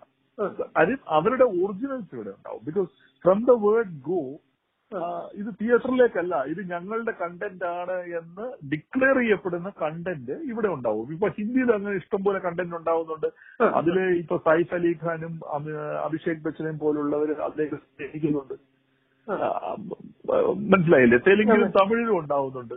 അതുപോലെ തന്നെ മലയാളത്തിന് മാറി നിൽക്കാൻ കഴിയില്ല. അങ്ങനെയുള്ള കണ്ടന്റുകൾ ഉണ്ടാവും. അങ്ങനെയുള്ള കണ്ടന്റുകൾ മുമ്പ് ടെലിവിഷൻ സീരിയലുകൾ ഉണ്ടായപ്പോ ഒരു വ്യാജ ചർച്ച നടന്നല്ലോ, സിനിമയ്ക്ക് ഇത് ഭയങ്കര പ്രശ്നമാണോ? അതുപോലെ ഇത് തുറന്നുകൊണ്ടേയിരിക്കും ഈ ഒരു സംഗതി. കണ്ടന്റ് ഉണ്ടാവും. ഈ കണ്ടന്റ് ജനറേഷനെ ഒരു തൊഴിലാളി പ്രസ്ഥാനത്തിന്റെ ഭാഗമായിട്ട് നിൽക്കുന്ന ആളെന്ന നിലയിൽ ഐ വിൽ വെൽക്കം. കാര്യം that means more job opportunity. കുറെ കൂടി ജോലി കിട്ടും. അതുകൊണ്ട് കണ്ടന്റ് ഏത് ഫോമിൽ വന്നാലും ഞാൻ അതിനെ സ്വാഗതം ചെയ്യുന്നു. പക്ഷെ അത് സിനിമയ്ക്കൊരു ഭീഷണിയാവില്ല. സിനിമ തിയേറ്ററുകളിൽ തന്നെ നിലനിൽക്കും. അതിന് എനിക്ക് എന്റേതായ ചില ന്യായങ്ങൾ കൂടിയുണ്ട്. മറ്റുള്ളത് പറയുന്ന ന്യായമല്ലാതെ ചില ന്യായങ്ങൾ കൂടിയുണ്ട് എന്നുള്ളതാണ്. അല്ല, പക്ഷെ അതിന്റെ ഒപ്പം നമ്മൾ നോക്കേണ്ട ഒരു കാര്യം, ഇപ്പൊ ഈ ലോക്ക്ഡൌൺ കാലത്ത് മനുഷ്യന്മാരുടെ വിഷ്വൽ മീഡിയയോടുള്ള അപ്രോച്ച് ഭയങ്കരമായിട്ട് മാറിയിട്ടുണ്ട്. കാരണം എല്ലാവരും ഫോണിനകത്തേക്ക് വരുന്നു, ലാപ്ടോപ്പിൽ സിനിമ കാണുന്നു. അങ്ങനെ ലോകം മുഴുവനുള്ള സിനിമ നെറ്റ്ഫ്ലിക്സിൽ കൂടെ ആയാലും ആമസോണിലും അത്തരം പ്ലാറ്റ്ഫോമുകളിൽ കൂടെയൊക്കെ ലോക സിനിമ എല്ലാത്തരം പ്രേക്ഷകരിലേക്ക് എത്താണ്. പണ്ടുണ്ടായിരുന്നത് ഒരു ചെറിയ കമ്മ്യൂണിറ്റിന്റെ അടുത്ത് മാത്രമേ ലോക സിനിമകൾ വന്നിരുന്നുള്ളൂ. പക്ഷെ ഇപ്പൊ സംഭവിച്ചത് എല്ലാവരിലേക്കും വൈഡ് ഓപ്പൺ ആയി. അപ്പോ നമ്മുടെ മലയാള സിനിമയ്ക്ക് ഇനി തിയേറ്റർ ഓപ്പൺ ആയി വന്നു കഴിയുമ്പോൾ ഈ ഒരു കോമ്പറ്റീഷൻ നേരിടേണ്ടി വരും. അതിന്റെ ക്വാളിറ്റി വൈസിലും അതിന്റെ അപ്രോച്ചിലും ഒക്കെ ഇങ്ങനെ എക്സ്പോസ്ഡ് ആയ ഒരു ജനതയുടെ മുമ്പിലേക്ക് നമ്മൾ മലയാള സിനിമന്റെ സ്വഭാവം മാറ്റേണ്ടി വരില്ല എന്നുള്ളതാണ്. ഒരു ഫിലിം മേക്കർ എന്നുള്ള രീതിയിലാണ് ഇത്. രണ്ട് രീതിയിൽ ഞാൻ അതിന് ഉത്തരം പറയാം. അതായത് ഈ കോമ്പറ്റീഷൻ ഇപ്പൊ അഗ്രസീവ് ആയിട്ടുള്ളതേ ഉള്ളൂ. Situation has become acute. The competition was always there. കാര്യം ടോറന്റിൽ കൂടി പിന്നെ ആത്മകഥാംശം പറയുക എന്നുള്ളത് ഒരു ചളി ഏർപ്പാടാണ്. അത് ഞാൻ അധികം ചെയ്യാൻ ഉദ്ദേശിക്കുന്നില്ല. പക്ഷെ എന്തായാലും ഞാൻ ഓർക്കുന്ന ഒരു സംഗതി, ഇപ്പോ നമ്മൾ പണ്ട് 8mm പടങ്ങൾ കാണാനായിട്ട് ഒരുപാട് ദൂരം പോയിട്ട് പടം കണ്ടിട്ടുണ്ട്. ഇപ്പൊ ട്രുഫോയുടെ വൈൽഡ് ചൈൽഡ് എന്ന് പറയുന്ന ഒരു പടം ഞാൻ ആർപ്പൂക്കര എന്ന് പറയുന്ന സ്ഥലത്ത്, ഞാൻ കോട്ടയത്ത് പഠിക്കുമ്പോൾ ആർപ്പൂക്കര വരെ സൈക്കിളിൽ പോയിട്ടാണ് ഞാൻ കണ്ടിരിക്കുന്നത്. അതൊരു 8mm പടമാണ്. അന്ന് 8mm സിനിമകൾ അന്ന് ഈ ഫിലിം സൊസൈറ്റികൾ പ്രൊജക്ട് ചെയ്യും. അവിടുന്ന് മാറിയിട്ട് ഇന്ന് നിങ്ങൾക്ക് ഏത് ക്ലാസിക് വേണമെങ്കിലും ഈസിലി അവൈലബിൾ ആണ്. That is already there. അത് ഈ ഡിജിറ്റൽ പ്ലാറ്റ്ഫോം വരുന്നതിന് മുമ്പ് നമ്മുടെ ടോറന്റിൽ കൂടിയും അല്ലാത്തുള്ള സോഴ്സിൽ കൂടിയും നമ്മുടെ ചെറുപ്പക്കാർക്ക്, പ്രത്യേകിച്ച് മലയാള സിനിമയിൽ കഴിഞ്ഞ ഒരു 10 വർഷം വന്ന മാറ്റത്തിന് പുറകിൽ മുഴുവൻ കൊറിയൻ സിനിമകളും ജാപ്പനീസ് സിനിമകളുടെ ഒക്കെ സ്വാധീനം ഗംഭീരമായിട്ടുണ്ട്. പണ്ട് നമ്മളുടെ മോഡേണിസത്തിനെ, അവാൻഗാർഡ് മൂവ്മെന്റിനെ യൂറോപ്യൻ നവറിയലിസം സ്വാധീനിച്ചതുപോലെ അല്ലെങ്കിൽ ബർഗ്മാൻ സ്വാധീനിച്ച പോലെ ഇപ്പൊ ഇവിടെ വരുന്ന ജപ്പാനും കൊറിയയും സിനിമകൾ ചെറുപ്പക്കാർ കണ്ടതിന്റെ വെളിച്ചത്തിലാണ് അവരുടെ എഡിറ്റ് പാറ്റേൺ മാറുന്നു, അവരുടെ ലെൻസിങ് മാറുന്നു, അവരുടെ മൂവ്മെന്റിനെ കുറിച്ചുള്ള സങ്കല്പം മാറുന്നു, അവരുടെ ക്യാരക്ടർ ബിഹേവിയറിനെ കുറിച്ച്, ബോഡിയെ കുറിച്ചൊക്കെയുള്ള അവരുടെ സങ്കല്പങ്ങളിൽ മലയാള സിനിമയിൽ വന്നിട്ടുള്ള മാറ്റം മുഴുവനും ഈ നവഭാവുകത്വം അതൊരു തെറ്റുമല്ല. അങ്ങനെയാണ് എക്കാലത്തും ഉണ്ടായിട്ടുള്ളത്. ഈ കൊടുക്കൽ വാങ്ങലുകളിൽ കൂടിയാണ് എപ്പോഴും ഉണ്ടായിട്ടുള്ളത്. അപ്പൊ അതിനകത്ത് വലിയൊരു പങ്ക് വഹിച്ചിട്ടുണ്ട്. ഇപ്പോ നിങ്ങൾ എല്ലാവരും വീട്ടിലേക്ക് അടച്ചിരുന്നപ്പോ ഒരു വിഭാഗത്തിൽ നിന്ന് മാറിയിട്ട് ഈ കാഴ്ച മറ്റുള്ളവരിലേക്കും കൂടി തുറന്നിട്ടുണ്ട് ഭയങ്കരമായിട്ട്. അതായത് മധ്യവയസ്സ് കഴിഞ്ഞവര് വരെ ഇപ്പോ ഇത്തരം കാഴ്ചകളിലേക്ക് കടന്നു പോയിട്ടുണ്ട്. മറ്റതൊരു ചെറുപ്പക്കാരോ അല്ലെങ്കിൽ അത്രയും പാഷനേറ്റ് ആയിട്ടുള്ള ആളുകളോ ആയിരിക്കും അതിനകത്ത്. പക്ഷെ ഇപ്പോ മകളോ അനിയനോ അനിയത്തിനോ സുഹൃത്തോ അങ്ങനെ കാണുമ്പോ ചുമ്മാ രസത്തിന് കണ്ടു തുടങ്ങിയ ആളുകളെല്ലാം അതിലേക്ക് ഹുക്ഡായിട്ട് അവരുടെ ഒരു വലിയ സെൻസിബിലിറ്റിയിൽ മാറ്റം ഉണ്ടായിട്ടുണ്ടോ എന്ന് ചോദിച്ചാൽ ഇല്ല എന്ന് നമുക്ക് പറയാൻ കഴിയില്ല. നമ്പർ 1. പക്ഷെ ഇത് മലയാള സിനിമയ്ക്ക് ഒരു ഭീഷണിയാവുമോ എന്ന് ചോദിച്ചു കഴിഞ്ഞാൽ ഈ നെറ്റ്ഫ്ലിക്സിലും ആമസോണിലും അല്ലെങ്കിൽ അതുപോലത്തുള്ള OTT പ്ലാറ്റ്ഫോമിൽ ഇപ്പൊ കിട്ടുന്ന ഈ വെസ്റ്റേൺ സീരിയലുകളായാലും ഹിന്ദി സീരിയലുകളായാലും വെബ് സീരീസും സിനിമകളിലും ഒക്കെ കാണുന്നതിനകത്ത് വേറൊരു വശമുള്ളതാണ്. It has become more and more a domesticated experience. അതായത് നിങ്ങളുടെ വീടിനുള്ളിലാണ് നിങ്ങള് ഒരു ഏകാഗിയായിട്ട് നിങ്ങൾ ഇത് കാണുകയോ അല്ലെങ്കിൽ നിങ്ങളുടെ കുടുംബാംഗങ്ങളായിട്ടോ നിങ്ങളുടെ പാർട്ട്ണറായിട്ടോ ഒക്കെ ഇരുന്ന് നിങ്ങൾ ഇത് കാണുന്നു ഒരു വീടിനുള്ളില്. അപ്പോ നിങ്ങൾക്ക് ഇടയ്ക്ക് വേണമെങ്കിൽ ഇത് പോസ്റ്റ് ചെയ്യാം. You can go and do something else, come back and start again. ഇപ്പൊ സിനിമ കാണുമ്പോൾ 3-4 തവണയായിട്ട് സിനിമ കാണുന്ന ഒരുപാട് സ്ത്രീ സുഹൃത്തുക്കൾ എനിക്കുണ്ട്. മുറിഞ്ഞുള്ള അനുഭവം 1. 2, ഗാർഹിക അന്തരീക്ഷത്തിന്റെയൊക്കെ സിനിമ എന്ന് പറയുന്ന വിപ്ലവകരമായിട്ടുള്ള ഒരു മീഡിയം പരിമിതപ്പെടുന്നതിന്റെ ഒരു സംഗതി. ഇതിനകത്ത് ഞാൻ കാണുന്നത് എന്താണെന്ന് വെച്ച് കഴിഞ്ഞാൽ, ഞാൻ ഈ മാസ് സിനിമ എന്നുള്ള സങ്കല്പത്തിന്റെ കൂടെ നിൽക്കുന്ന ആളാണ് കേട്ടോ. ജനപ്രിയ സിനിമയുടെ ആളാണ് ഞാൻ. അതിനകത്ത് ഒരു സംശയമില്ല. എനിക്ക് അതിനോട് ഒരു ചതുർത്ഥിയില്ല. അപ്പം ആളുകൾ ഇരമ്പിക്കേറി വരുന്ന സിനിമകൾ പിന്നെയും തിയേറ്ററിൽ സജീവമാകും എന്ന് പറയുന്നതിന് അപ്പുറത്തേക്കുള്ള ഒരു രാഷ്ട്രീയത്തെ കുറിച്ചാണ് മനില ഞാൻ സംസാരിക്കുന്നത്. സിനിമ എന്ന മാധ്യമം എന്തുകൊണ്ടാണ് ഇത്രയേറെ പവർഫുൾ ആയത്? ഇപ്പൊ ലെനിൻ പറയുന്നത് എല്ലാവരും പറയുന്നുണ്ട്, നൂറ്റാണ്ടിന്റെ മാധ്യമം, അത് വിട്ടേക്ക്. അത് കഴിഞ്ഞിട്ട് മറ്റനേകം ആളുകൾ പറയാൻ കാരണം ഇറ്റ് ക്രിയേറ്റ്സ് എ കമ്മ്യൂണിറ്റി എന്നാണ്. It constructs a community. ഒരു സമൂഹത്തെ നിർമ്മിക്കുകയാണ് അത് ചെയ്യുന്നത്. കാരണം പരസ്പരം അറിയാത്ത പല ക്ലാസുകളിൽപ്പെട്ട, ജെൻഡറിൽപ്പെട്ട, നിറങ്ങളിൽ ഉള്ള, വൈരുദ്ധ്യങ്ങളിൽ അധിഷ്ഠിതമായിട്ടുള്ള ആളുകൾ വന്ന് ഇരുട്ടിൽ ഒരു കമ്മ്യൂണിറ്റി ആയിട്ട് രൂപപ്പെടുകയും ചെയ്യുന്നു. അപ്പൊ അങ്ങനെ കുറെ ആളുകളെ ഇരുട്ടിലേക്ക് കൊണ്ടുവന്ന ഒരു കമ്മ്യൂണിറ്റി ആക്കിയിട്ട് അവരോട് പൊതുവായി സംവദിക്കാനായിട്ട് ഉള്ള ഒരു പൊട്ടൻഷ്യലാണ് സിനിമയെ ഏറ്റവും വലിയ രാഷ്ട്രീയ ഉപകരണമാക്കി മാറ്റുന്നത്. അതാണ് സിനിമയുടെ രാഷ്ട്രീയം. നിങ്ങൾക്ക് അതിനെ ഇതിൽ നിന്ന്, ഈ കമ്മ്യൂണിറ്റിയിൽ നിന്ന് അന്യവൽക്കരിക്കപ്പെട്ട് നിങ്ങൾ ഏകാഗിയായ ഒരു കാഴ്ചയിലേക്ക് പോകുന്നത്, ഐ വിൽ ആർഗ്യൂ, ഇതാണ് എന്നും നമ്മുടെ ലേറ്റ് ക്യാപിറ്റലിസം നമ്മളോട് ആവശ്യപ്പെടുന്നത്. തിരിച്ചൊരു ആർഗ്യുമെന്റ് പറയട്ടെ.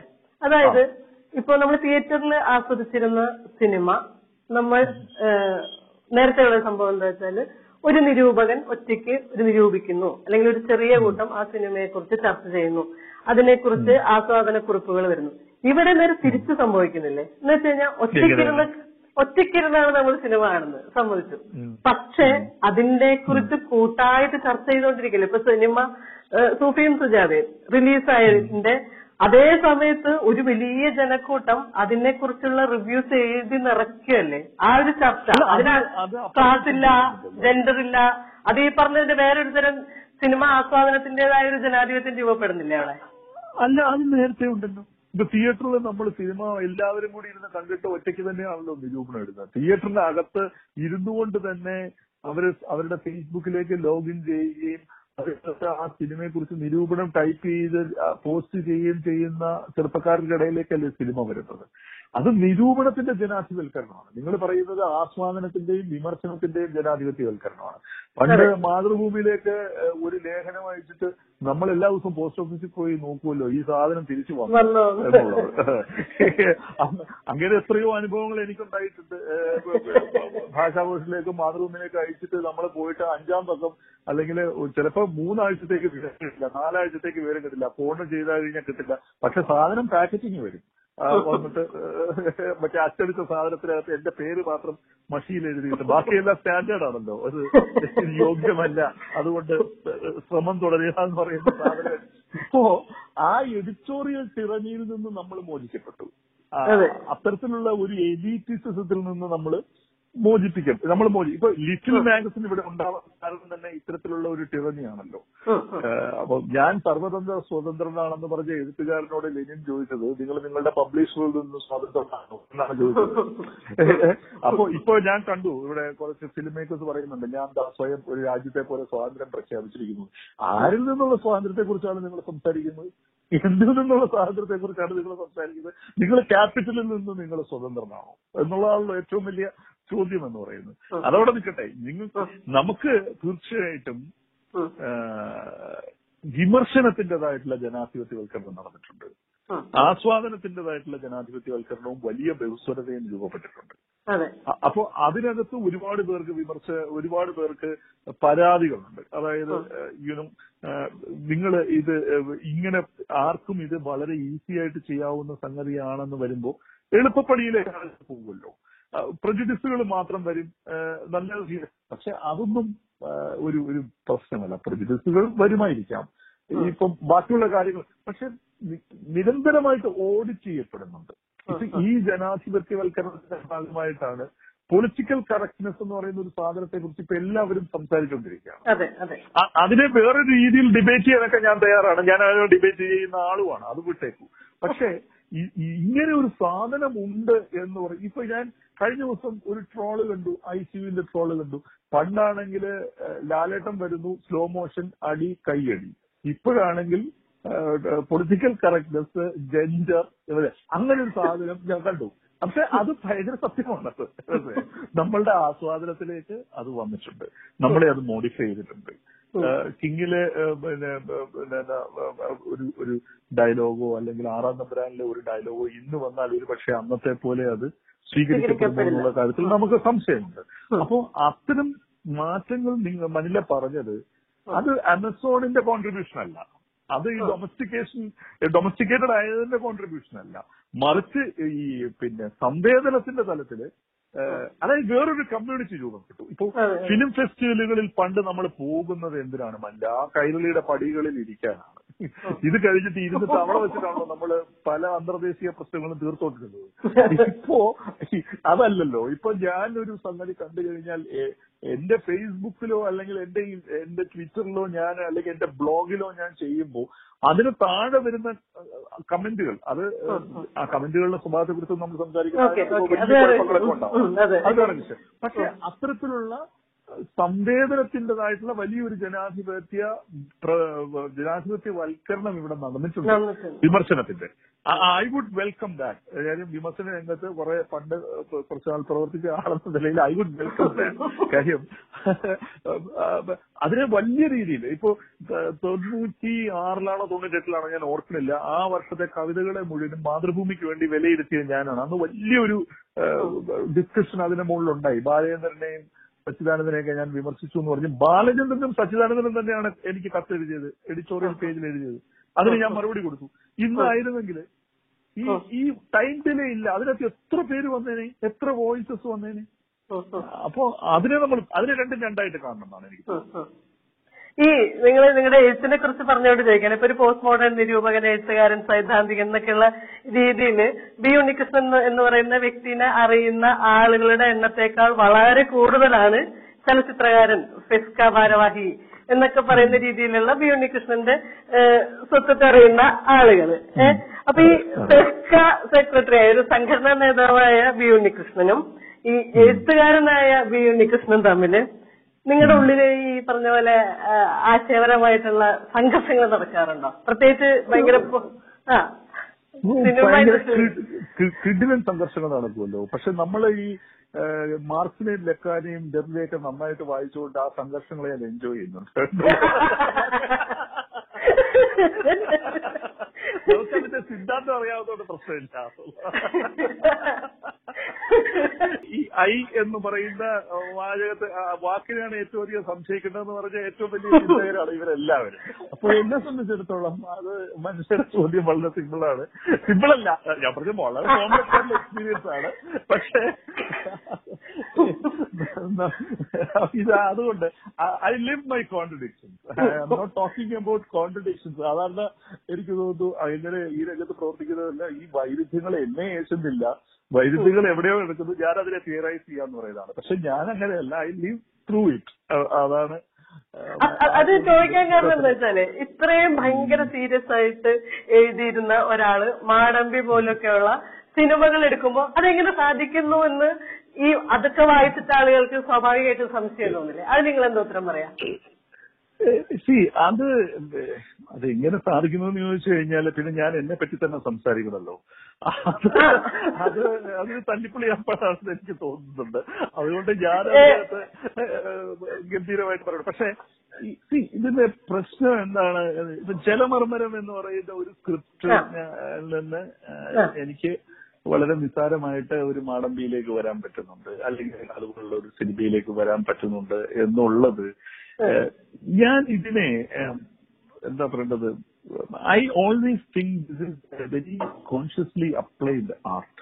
ഈ ജനപ്രിയ സിനിമയുടെ എഴുത്ത് എന്ന് പറയുന്നത്, ജനപ്രിയ സിനിമയുടെ എഴുത്തെന്ന് പറയുന്നത് നമ്മള് പിന്നെ നോക്കി പടം വരയ്ക്കുന്ന പരിപാടിയാണ്. അത് ഒരു അപ്ലൈഡ് ആർട്ടാണത്.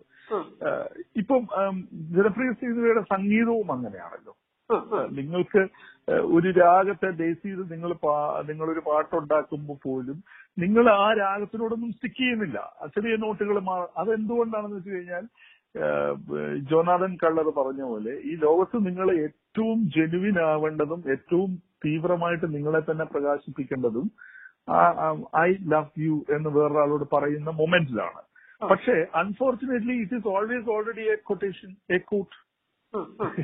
ഒരുപാട് ആളുകൾ എത്രയോ ചളമായിട്ട് എത്രയോ സ്ഥലങ്ങളിൽ പറഞ്ഞൊരു സാധനം 3 വാക്കുകളെ നിങ്ങൾ കോട്ട് ചെയ്യുമ്പോഴാണ് നിങ്ങൾ ഏറ്റവും ജെന്യൂൻ ആവുക ഒരു മൊമെന്റില്, ആ മൊമെന്റിലെങ്കിലും. പക്ഷെ അതുപോലെ ഇതിനകത്ത് മാടമ്പി എന്ന് പറയുമ്പോൾ എനിക്ക് അതിന് മുൻ മാതൃകകളുണ്ട്. എന്നെ പോലെ സാമാന്യ ബുദ്ധിയുള്ള ഒരാൾക്ക് ആ മുൻ മാതൃകകൾ നോക്കിയിട്ട് വളരെ ഈസി ആയിട്ട് ഇത് കൈകാര്യം ചെയ്യാവുന്നതേ ഉള്ളൂ. പദസമ്പത്തുള്ള ഒരാൾക്കോ കാര്യങ്ങൾക്കോ ചെയ്യാവുന്നതേ ഉള്ളൂ. അപ്പൊ ഞാൻ അതിൽ കൂടുതൽ ഗിഫ്റ്റൊന്നും, ഞാൻ അതിൽ കൂടുതൽ ഒരു സ്കില്ലും അതിൽ അവകാശപ്പെടുന്നില്ല എന്നുള്ളതാണ്. അങ്ങനെയുള്ള സിനിമയിലേക്ക് വരുമ്പോ ഇപ്പൊ നമ്മള് ഒരു പിന്നെ അപ്പൊ എല്ലാരും ചോദിക്കും, നിങ്ങൾ ജലമർമ്മരം പോലെ എന്താണ് ഒരു സിനിമ, ഒരു പൊളിറ്റിക്കലായിട്ടുള്ള സിനിമ നിങ്ങൾ എടുക്കാറുള്ളത്, എപ്പോഴാണ് നിങ്ങൾ അത് എടുക്കുക എന്ന് ചോദിക്കുക. അപ്പോ അങ്ങനെയുള്ള ഒരു സിനിമയിലേക്ക് പിന്നെ അങ്ങനെ ഒരു സിനിമ എനിക്ക് ചെയ്യണമെന്നുണ്ട്. അത് ചെയ്യുമ്പോൾ തീർച്ചയായിട്ടും എന്റെ റിസോഴ്സസ് ഉപയോഗിച്ച് അത് ചെയ്യണമെന്നാണ് ഞാൻ കരുതുന്നത്. അപ്പൊ മാർക്കറ്റാണ് നിങ്ങളെ തടയുന്നത്, അല്ലെങ്കിൽ മാർക്കറ്റാണ് നിങ്ങളെ മറ്റൊരു തലത്തിലേക്ക് മാറാൻ പ്രേരിപ്പിക്കുന്നത്? അതെ, കാര്യം എന്താണെന്ന് വെച്ച് കഴിഞ്ഞാൽ എനിക്ക് കൺസിസ്റ്റന്റ് ആയിട്ട് പിന്നെ ഈ എന്താ പറയുക വർക്ക്, ഈ മൂലധനം എന്ന് പറയുന്ന ഒരു സാധനം കൺസിസ്റ്റന്റ് ആയിട്ട് എനിക്ക് പലതിലേക്കും പമ്പ് ചെയ്യേണ്ടി വരുന്നു. കാരണം ഞാൻ ഒരു സിനിമ ചെയ്ത് ഒരു സിനിമ ഇൻഡസ്ട്രിയിൽ ഞാൻ ഇങ്ങനെ നിലനിന്ന് ഇത്രയും വർഷം കഴിയുമ്പോഴത്തേക്കും അനുബന്ധമായിട്ട് എന്റെ ചുറ്റും കുറെ കാര്യങ്ങൾ സംഭവിക്കുന്നുണ്ട്. കുറെ ആളുകളുടെ ജോലി ഇങ്ങനെയുള്ളത് വരുന്നുണ്ട്. അപ്പൊ ഞാൻ ഒരു ബ്രേക്ക് എടുക്കുന്നോ ഇല്ലയോ എന്നുള്ളതല്ല, ഞാൻ എല്ലാത്തിനും ഒരു വഴി, അതായത് ക്യാഷ് സപ്ലൈ ഉണ്ടാക്കിക്കൊണ്ടിരിക്കേണ്ട ഒരു അവസ്ഥയിലാണ് ഞാൻ നിൽക്കുന്നത്. അതിനെ ബ്രേക്ക് ചെയ്തുകൊണ്ട് പൂർണ്ണമായും ഒരു റിസോഴ്സ് തന്നു. കാരണം ഇവിടെ ഉള്ള ഈ സോക്കോൾഡ് ഇൻഡിപെൻഡന്റ് ഫിലിം മേക്കേഴ്സിന്റെ ഇല്യൂഷൻ എനിക്കില്ല. ക്യാപിറ്റലിൽ നിന്ന് നിങ്ങൾ ഫ്രീ അല്ല എന്നുള്ളതാണ്. നിങ്ങൾ ബാക്കിയുള്ള എന്തെങ്കിലും ചെയ്തോ, നിങ്ങൾ ബാക്കിയുള്ള എന്തെങ്കിലും വ്യവസായം ചെയ്തോളൂ, നിങ്ങൾ കള്ള് കച്ചവടം ചെയ്യുകയോ നിങ്ങൾ കമ്പ്യൂട്ടർ എക്സ്പോർട്ട് ചെയ്യുകയോ നിങ്ങൾ റിയൽ എസ്റ്റേറ്റ് ചെയ്തോളൂ. അതിൽ നിന്ന് കുറച്ച് നീക്കിയിരിപ്പ് എനിക്കിതാ, ഞാൻ സ്വതന്ത്ര സിനിമാ സംവിധായകനാകുക ആയിക്കോളാം എന്ന് പറയുന്ന പരിപാടിയിലൂടെ ഞാൻ വിശ്വസിക്കുന്നില്ല. ഇവിടുത്തെ എല്ലാ സ്വതന്ത്ര സിനിമാ സംവിധായകർക്ക് വേണ്ടിയും പണം മുടക്കിയിട്ടുള്ളത് ആരൊക്കെയാണെന്നുള്ളത് കൃത്യമായ തിരിച്ചറിവുള്ള ആളാണ്, ഡാറ്റാബേസ് ഉള്ള ആളാണ് ഞാൻ. അവർക്ക് വേണ്ടി പണം മുടക്കിയിട്ടുള്ള നിർമ്മാതാക്കൾ ആരൊക്കെയാണ്, അവരെങ്ങനെയൊക്കെയാണ് ധനം സ്വരൂപിച്ചിട്ടുള്ളത് എന്നുള്ളത്. അപ്പോ വേറെ ആരെങ്കിലും നിങ്ങൾ വിമർശിക്കുന്ന കാര്യങ്ങളിലൂടെ ഉണ്ടാക്കുന്ന ക്യാപിറ്റൽ എടുത്തിട്ട് ഈ സിനിമ ഞാൻ ചെയ്തോളാം എന്ന് പറയുന്നതിലും ഒരു തെറ്റുമില്ല. വിശുദ്ധ ക്യാപിറ്റൽ എന്ന് പറയുന്ന ഒരു സംഗതിയില്ല. പക്ഷെ ആ ക്രിയ ഞാൻ ചെയ്തോളാം എന്നാണ് പറയുന്നത്. ഈ ഇത്തരം സിനിമകളിലേക്ക് ഞാൻ പോകുമ്പോൾ അത്തരം ക്യാപിറ്റൽ ഞാൻ കണ്ടെത്തുന്നവരെ മറ്റൊരാളെ അയാളുടെ ഒരു ക്യാപിറ്റൽ ആശ്രയിച്ചുകൊണ്ട്, കാരണം അയാൾക്ക് അത് പൂർണ്ണമായും നഷ്ടപ്പെടാനുള്ള സാധ്യതയുണ്ട് എന്നുള്ളതുകൊണ്ട് അതിനു വേണ്ടി ഞാൻ നിൽക്കുന്നു എന്നുള്ളതേ ഉള്ളൂ. അല്ലാതെ മറ്റേ നിങ്ങളുടെ ആദ്യ പാർട്ട് എന്നെ സംബന്ധിച്ചിടത്തോളം വലിയൊരു എഫർട്ടുള്ള കാര്യമല്ല എന്നുള്ളത്. ഓക്കെ, ഞാൻ ഇപ്പൊ കഴിഞ്ഞ ദിവസം VC ഹാരിസ് മരിച്ച സമയത്ത് നിങ്ങൾ ഹാരിസ് മാഷെ പറ്റിയിട്ട് എഴുതിയിട്ടുള്ള ഒരു കുറിപ്പ് വായിച്ചിട്ടുണ്ടായിരുന്നു. അപ്പൊ അതിനകത്ത് VC ഹാരിസ് ഒരു പാഠമാണ് എന്ന് എഴുതിയിട്ടുണ്ട്. അങ്ങനെ തന്നെയാണ്. അപ്പൊ അതില് നമ്മളിപ്പോ ഷെയ്ൻ നിഗത്തിന്റെ ഒരു ഇഷ്യൂ വെച്ചിട്ട് അത് രണ്ടും തമ്മിൽ കമ്പയർ ചെയ്യാമോ എന്ന് ചോദിച്ചു കഴിഞ്ഞാൽ കമ്പയർ ചെയ്യാൻ പറ്റുന്ന രണ്ട് വിഷയമായിരിക്കില്ല. എന്നാൽ പോലും ഷെയ്ൻ നിഗം മുടി മുറിച്ച ഒരു സംഭവം എന്തുകൊണ്ട് അത് തോന്നിയാസമാണ് എന്നുള്ളതായിരുന്നു നിങ്ങളുടെ പ്രതികരണം. അപ്പൊ വലിയ പൊളിറ്റിക്കൽ അനാർക്കിയുടെ ഉന്മാദാവസ്ഥകളെയൊക്കെ പരിചയിച്ച് വായിച്ചും നേരിട്ട് അനുഭവിച്ചും ഒക്കെ പരിചയമുള്ള ഒരാൾക്ക് ഒരു നടന്റെ അത്തരത്തിലുള്ള ഒരു പ്രവൃത്തിനെ എന്തുകൊണ്ടാണ് ഉൾക്കൊള്ളാൻ കഴിയാതെ പോയത് എന്നുള്ളതാണ് ചോദ്യം. VC ഹാരിസിനെയും ഷെയ്ൻ നിഗത്തിന്റെ മുടി മുറിക്കലിനെയും താരതമ്യപ്പെടുത്തുന്നത് രണ്ട് പാരഡൈമുകളാണ് നമ്മൾ സംസാരിക്കുന്നത്. രണ്ട് പാരഡൈംസിനെ കുറിച്ച്. ഇപ്പോ ജോൺ എബ്രഹാം അയാളുടെ സിനിമ കണ്ടുകൊണ്ടിരിക്കുമ്പോൾ ആരടാ ഇത് ചെയ്തതെന്ന് ചോദിച്ച് ഷൗട്ട് ചെയ്തു തുടങ്ങിയ ജോണിന്റെ മിത്തുകളിൽ ഒരുപാട് നടക്കാത്തതായിട്ടുള്ള കാര്യങ്ങളുണ്ട്. അതവിടെ നിൽക്കട്ടെ. ഷെയ്ൻ നിഗം എന്ന് പറയുന്നത് he's a professional actor who is working under contract with certain financial commitment. അപ്പൊ അതിനകത്ത് ഒരു നടൻ ഒരു സിനിമയിലേക്ക് കമ്മിറ്റഡ് ആവുമ്പോൾ അയാൾ ഏറ്റവും എസെൻഷ്യൽ ആയിട്ട് കീപ്പ് ചെയ്യേണ്ട ഒരു സംഗതി അയാളുടെ ഫിസിക്കൽ ആയിട്ടുള്ള കണ്ടിന്യൂറ്റിയാണ്. കാരണം അത് നിങ്ങൾ ഈ മീഡിയത്തിനോടും കൂടി കാണിക്കുന്ന ഒരു പ്രതിബദ്ധതയുടെ ഭാഗമാണ്. പ്രൊഫഷണൽ കമ്മിറ്റ്മെന്റും you are hired to do that. ആ ജോലി അത് ആവശ്യപ്പെടുന്നുണ്ട്, സംവിധായകൻ ആവശ്യപ്പെടുന്നുണ്ട്, ആ കല ആവശ്യപ്പെടുന്നുണ്ട്. ഉദാഹരണം പറയുകയാണെങ്കിൽ ഇപ്പോൾ പൃഥ്വിരാജ് അയാൾ വല്ലാതെ മെലിഞ്ഞു ഈ പടത്തിന് വേണ്ടിയിട്ട്, ആട് ജീവിതത്തിൽ. പക്ഷെ ജോർദാനിന് തിരിച്ചു വന്നിട്ടും അയാള് ഇപ്പോഴും നിങ്ങൾ കണ്ടു നോക്കൂ, അയാള് പഴയ ഫോമിലേക്ക് വരുന്നില്ല. അയാൾ വളരെ എഫേർട്ട് എടുത്ത് അയാളെ അങ്ങനെ തന്നെ കീപ്പ് ചെയ്യാണ്. കാരണം ആ സംവിധായകൻ ഈ ഷെഡ്യൂൾ ഇപ്പൊ ഇല്ല എന്ന് പറയുന്നത് വരെ അയാളുടെ പ്രൊഫഷണൽ കമ്മിറ്റ്മെന്റ് ആണ് അയാൾ ആ ബോഡി അങ്ങനെ കീപ്പ് ചെയ്യാന്നുള്ളത്. അല്ലാതെ അയാള് അതിനെ ഡ്രാസ്റ്റിക് ആയിട്ട് മാറ്റിയിട്ട് ഇതെന്റെ അനാർക്കിയാണ് എന്ന് പറഞ്ഞു കഴിഞ്ഞാൽ ഞാൻ സമ്മതിച്ചിട്ടില്ല. അതാണ് ഞാൻ നേരത്തെ നിങ്ങളോട് പറഞ്ഞത്. അത്തരം കാര്യങ്ങൾ നന്നായിട്ട് എനിക്ക് അറിയാവുന്നത് കൊണ്ടാണ് ഇങ്ങനെ സംഭവിക്കുന്നത്. നമുക്ക് തുലനം വളരെ ഈസിയാണ്. പക്ഷെ മറ്റൊന്നും ഞാൻ നന്നായി പറയുന്ന അല്ല, കമ്പാരിസണിൽ ഏറ്റവും യുക്തിയില്ലാതെ എനിക്ക് തന്നെ അറിയാം. പക്ഷെ ഇത്തരം കുഞ്ഞു കുഞ്ഞു സാധനങ്ങളെ നിങ്ങളെ പോലെ ഒരാള് എന്തുകൊണ്ടാണ് അങ്ങനെ ഒരു ഭാഗം ഞാൻ പറയുന്ന അതേ സൂക്ഷ്മതയോടെ ഈ കാര്യങ്ങൾ കാണാറുള്ളതാണ്. അതേസമയം ആ ആക്ടറോടുള്ള എന്റെ ഇടപെടലുകളിൽ അയാള് വളരെ ജനാധിപത്യപരവും അയാൾ അഭിനയത്തിലേക്ക് തിരിച്ചു കൊണ്ടുവരാൻ എന്നെ കൊണ്ട് ചെയ്യാവുന്നതെല്ലാം ഞാൻ ചെയ്യുകയും ചെയ്തിട്ടുണ്ട്. അതിന്റെ വിശദാംശങ്ങളിലേക്ക് ഞാൻ കടക്കുന്നില്ല. അതൊരു ഇന്റർവ്യൂവിന്റെ ഭാഗമാക്കേണ്ട കാര്യമാണ്. എന്റെയും സ്വകാര്യതയുടെ ഭാഗമായതുകൊണ്ട് അത് ഞാൻ ചെയ്യുന്നില്ല. പക്ഷേ അങ്ങനെ തന്നെയാണ് ഞാൻ അതിനകത്ത് ഇടപെട്ടിട്ടുള്ളത്. പക്ഷെ ഇത് ഹാരിസ് എന്ന് പറയുന്ന, ഞാൻ എഴുതിയ ഹാരിസ് എന്ന് പറയുന്നത് ഒരു യൂണിവേഴ്സിറ്റി അധ്യാപകൻ എന്നുള്ള പെഡഗോജിയുടെ ഒരു സ്റ്റീരിയോ ടൈപ്പിനെയാണ് അയാൾ ബ്രേക്ക് ചെയ്തത്. അയാൾക്ക് പോകാവുന്ന എല്ലാ എക്സ്റ്റെന്റുകളിലും പോയി, എല്ലാ സ്ഫിയറുകളിലും പോയി അയാൾ ഇടപെടലുകൾ നടത്തിയത് അതിന്റെ ചില മുൻമാതൃകകളെ പോലും അതിശയിപ്പിച്ചുകൊണ്ട് അയാൾ അത് അങ്ങനെ ചെയ്തപ്പോൾ അതിനകത്ത് ഹാരിസിനോട് എനിക്ക് വിയോജിപ്പുള്ള ഏരിയകളുണ്ട്. തീർച്ചയായിട്ടും ഒരു അധ്യാപകൻ എന്ന നിലയിൽ എന്നോട് ഹാരിസ് കാണിച്ച കമ്മിറ്റ്മെന്റും സൂക്ഷ്മതയും പിന്നീടുള്ള അവസാനം വന്ന ബാച്ച് വിദ്യാർത്ഥികളോട് ഹാരിസ് കാണിച്ചിട്ടുണ്ടോ എന്നുള്ളതിനെ കുറിച്ച് എനിക്ക് സംശയമുണ്ട്. അതിനൊക്കെ സംശയമുണ്ട്. പക്ഷെ ഹാരിസ് എന്ന് പറയുന്ന ആള് ആ പെഡഗോജിയുടെ ഒരു സ്റ്റീരിയോ ടൈപ്പിനെ ബ്രേക്ക് ചെയ്തു. അത് എത്ര പേർക്ക് മനസ്സിലായിട്ടുണ്ട് എന്ന് എനിക്കറിയില്ല. പക്ഷെ എന്നെ സംബന്ധിച്ചിടത്തോളം അത് എന്റെയും ഹാരിസിന്റെയും അതിഗാഠമായിട്ടുള്ള സൗഹൃദത്തിൽ എന്നെ വല്ലാതെ ബാധിക്കുകയും സ്വാധീനിക്കുകയും ചെയ്തിട്ടുള്ള ഒരു സ്കാറ്ററിങ്, ഒരു അവനവനെ ചിതറിക്കുന്ന ഒരു പ്രക്രിയ ഹാരിസ് ചെയ്തിട്ടുണ്ട്. അതെന്നെ വല്ലാതെ സ്വാധീനിച്ചിട്ടുണ്ട്. അത്തരം ആളുകളുടെ കൂടെ രാവും പകലും കഴിഞ്ഞ ഒരാളെന്ന നിലയിൽ എനിക്ക് നേരത്തെ ചോദിച്ച ചോദ്യത്തിൽ എനിക്ക് തിരിച്ചറിയാൻ പറ്റുമെന്നാണ് ഞാൻ വിചാരിക്കുന്നത്. ഈ അനാർക്കിയും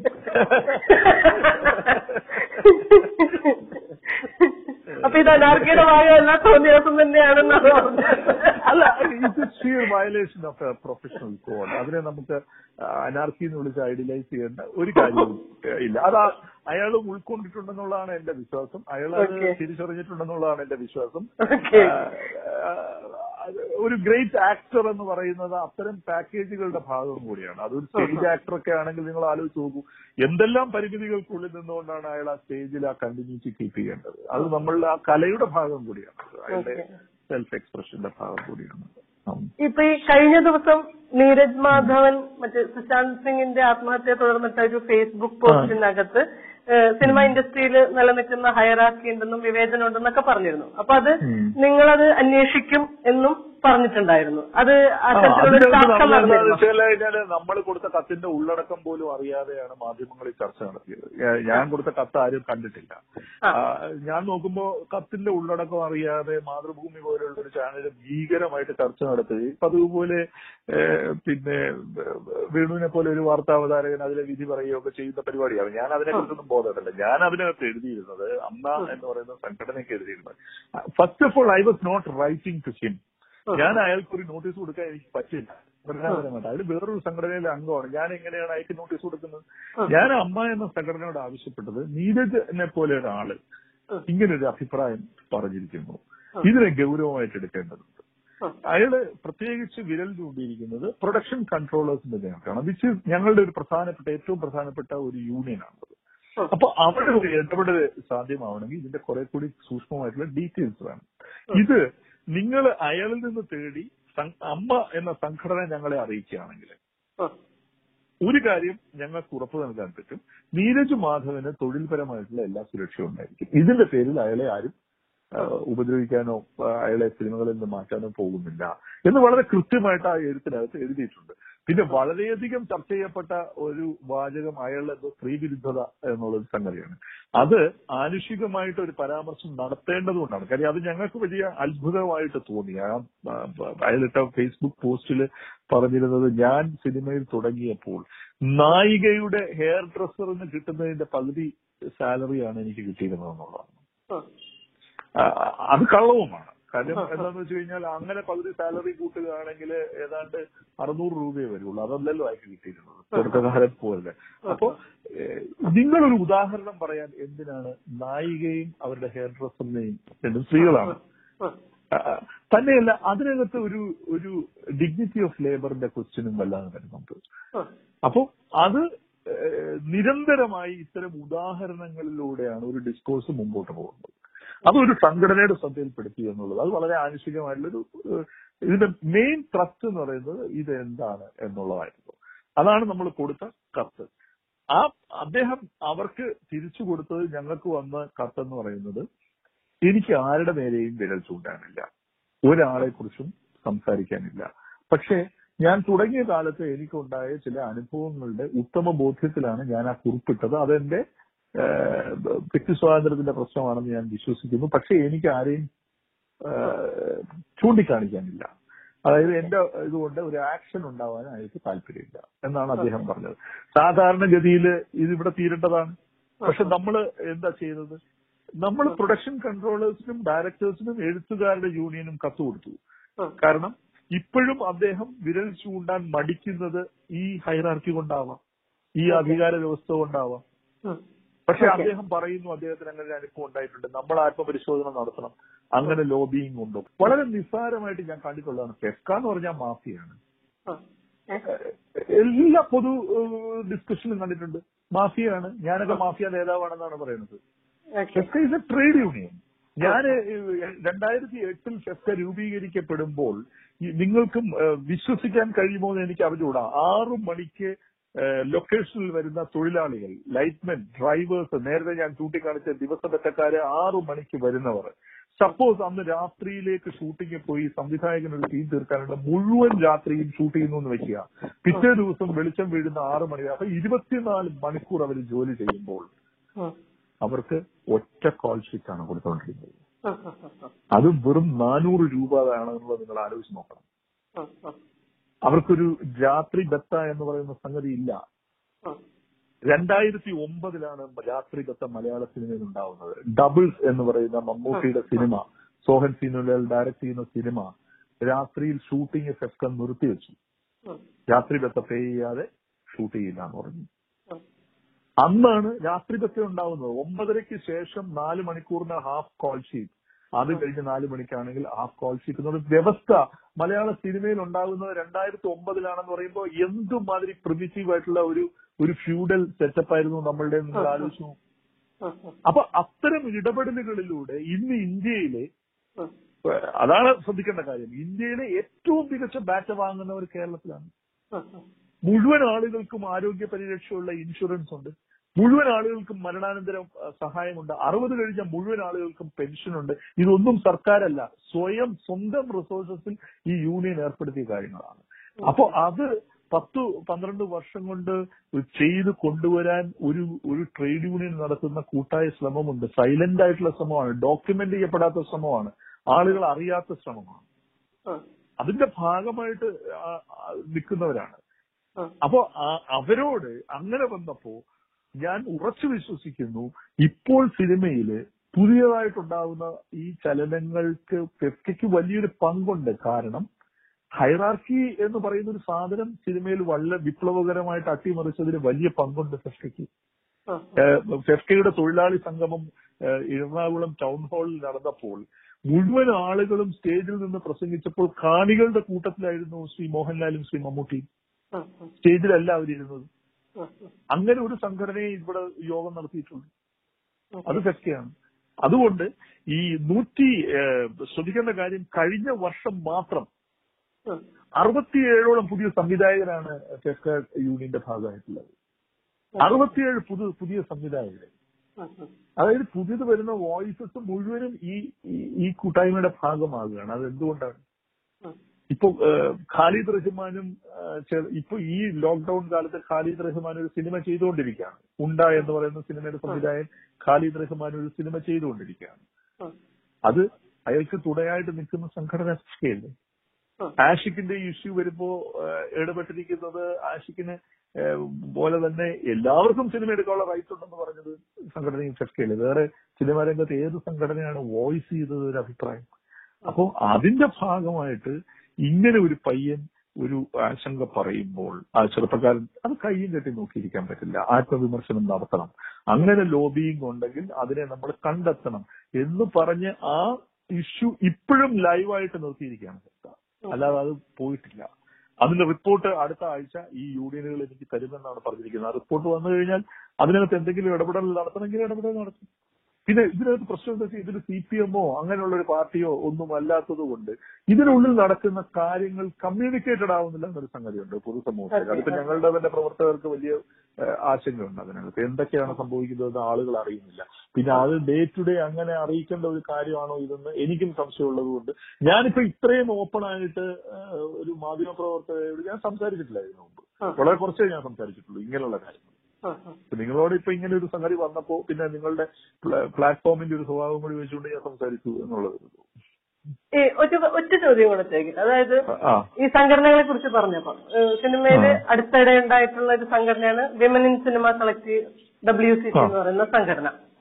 ഒരു സംഘടനാ നേതാവ് എന്നുള്ള രീതിയിൽ ഈ സ്ത്രീകളുടെ മുന്നിൽ ഉണ്ടായിട്ടുള്ള അതിന്റെ സാഹചര്യങ്ങളൊക്കെ എല്ലാം വെച്ചുകൊണ്ട് WCCയോട് നിങ്ങൾക്ക് ഏതെങ്കിലും തരത്തിലുള്ള വിമർശനങ്ങൾ നിലനിൽക്കുന്നുണ്ടോ? ഉണ്ടെങ്കിൽ അതെന്താണ്? I was the first one to welcome WCC.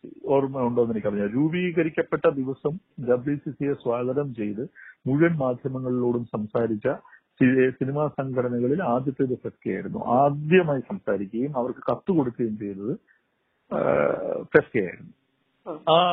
അന്ന് മുതൽ അവരുമായിട്ട് വളരെ ചുരുക്കം ഡിബേറ്റുകളിൽ എനിക്ക് ഫേസ് ടു ഫേസ് നേരിടേണ്ടി വന്നിട്ടുള്ളൂ. ഫേസ് ടു ഫേസ് എന്ന് പറഞ്ഞാൽ ഒരു 1-to-1 ഡിബേറ്റ് അവരുമായിട്ട് ഉണ്ടായിട്ടില്ല. അവർ പലതവണ നമ്മളോടൊരു മീറ്റിംഗ് ആവശ്യപ്പെട്ട് നമ്മളത് തയ്യാറാണെന്ന് പറഞ്ഞെങ്കിലും പിന്നീട് അവരത് ഫോളോ അപ്പ് ചെയ്തിട്ടില്ല.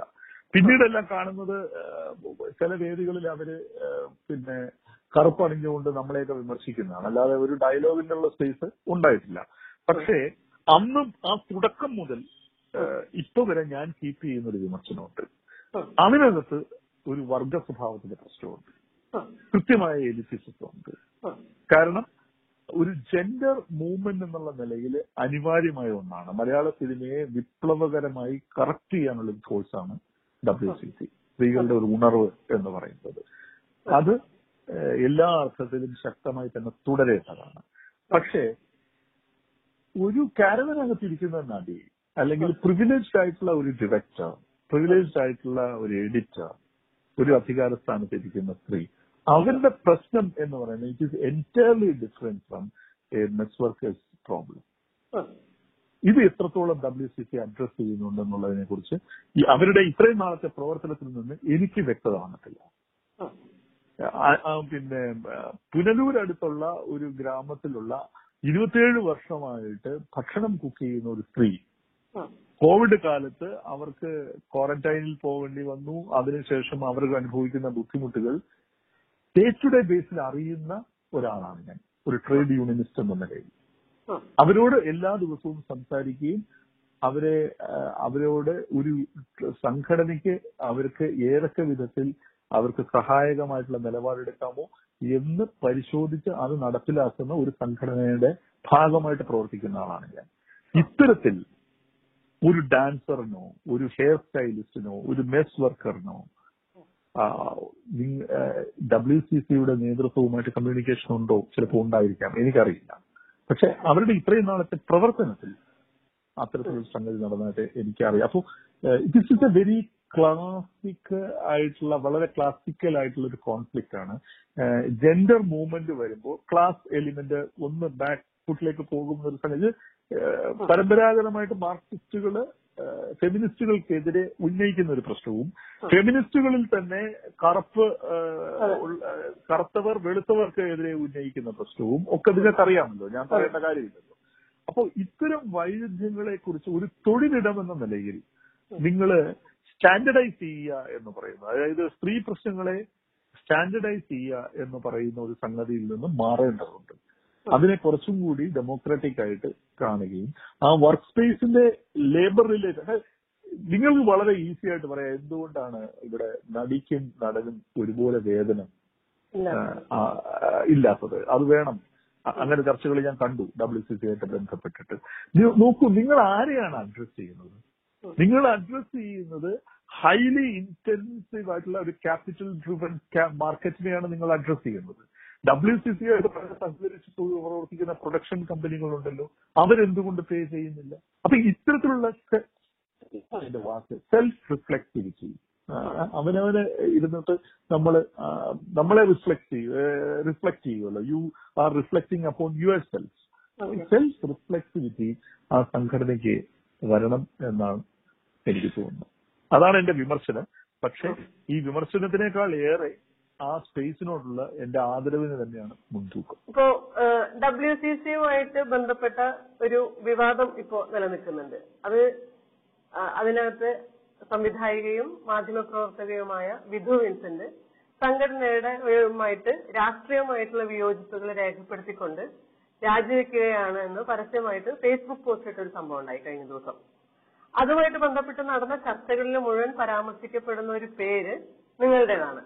അതിന്റെ കാരണം വിധുവിന്റെ സ്റ്റാൻഡപ്പ് എന്ന് പറയുന്ന സിനിമ പ്രൊഡ്യൂസ് ചെയ്തത് ബി ഉണ്ണികൃഷ്ണനാണ് എന്നുള്ളതാണ്. ഇങ്ങനെ നിങ്ങൾക്ക് നേരെ ആരോപണങ്ങൾ വരുമ്പോൾ, WCCയുമായി ബന്ധപ്പെട്ടുള്ള ആരോപണങ്ങൾ വരുമ്പോൾ അതിന് നിങ്ങൾക്ക് എന്ത് മറുപടിയാണ് പറയാനുള്ളത്? ഇപ്പോൾ WCC നടക്കുന്നത് അതിനകത്തുള്ള ഒരു ഡയലോഗാണ്, വളരെ ഡെമോക്രാറ്റിക് ആയിട്ടുള്ള ഒരു ഡയലോഗാണ് അവിടെ നടക്കുന്നത്. അതില് പേര് പരാമർശിക്കപ്പെട്ടു എന്നുള്ളത് കൊണ്ട് മാത്രം ആ ഡയലോഗിന്റെ ഭാഗമാകാൻ എനിക്കൊരു സ്പേസ് ഇല്ല. ഇപ്പൊ ഞാന് ആ ഒരു ആ ഒരു കൂട്ടായ്മയിൽ നടക്കുന്ന ഒരു ഡെമോക്രാറ്റിക് ഡയലോഗിനെ നിങ്ങളെ പോലെ തന്നെ പുറത്തുനിന്ന് കേൾക്കുകയും വീക്ഷിക്കുകയും ചെയ്യുന്ന ഒരാളാണ്. അപ്പൊ ഏതെങ്കിലും ഒരു ജംഗ്ഷനിൽ എനിക്ക് അതിനകത്ത് ഒരു സ്പേസ് കിട്ടുകയാണെങ്കിൽ മാത്രം ഞാൻ അഭിപ്രായം പറയുന്നതിലേ പ്രസക്തിയുള്ളൂ. അല്ലെങ്കിൽ അത് അത്തരത്തിലുള്ള ഒരു മെയിൽ ഇന്റർവെൻഷൻ ഇപ്പൊ നടത്തുന്നത് പൊളിറ്റിക്കലി ഒട്ടുമേ കറക്റ്റ് ആയിരിക്കില്ല. You are listening True Copy Think podcast.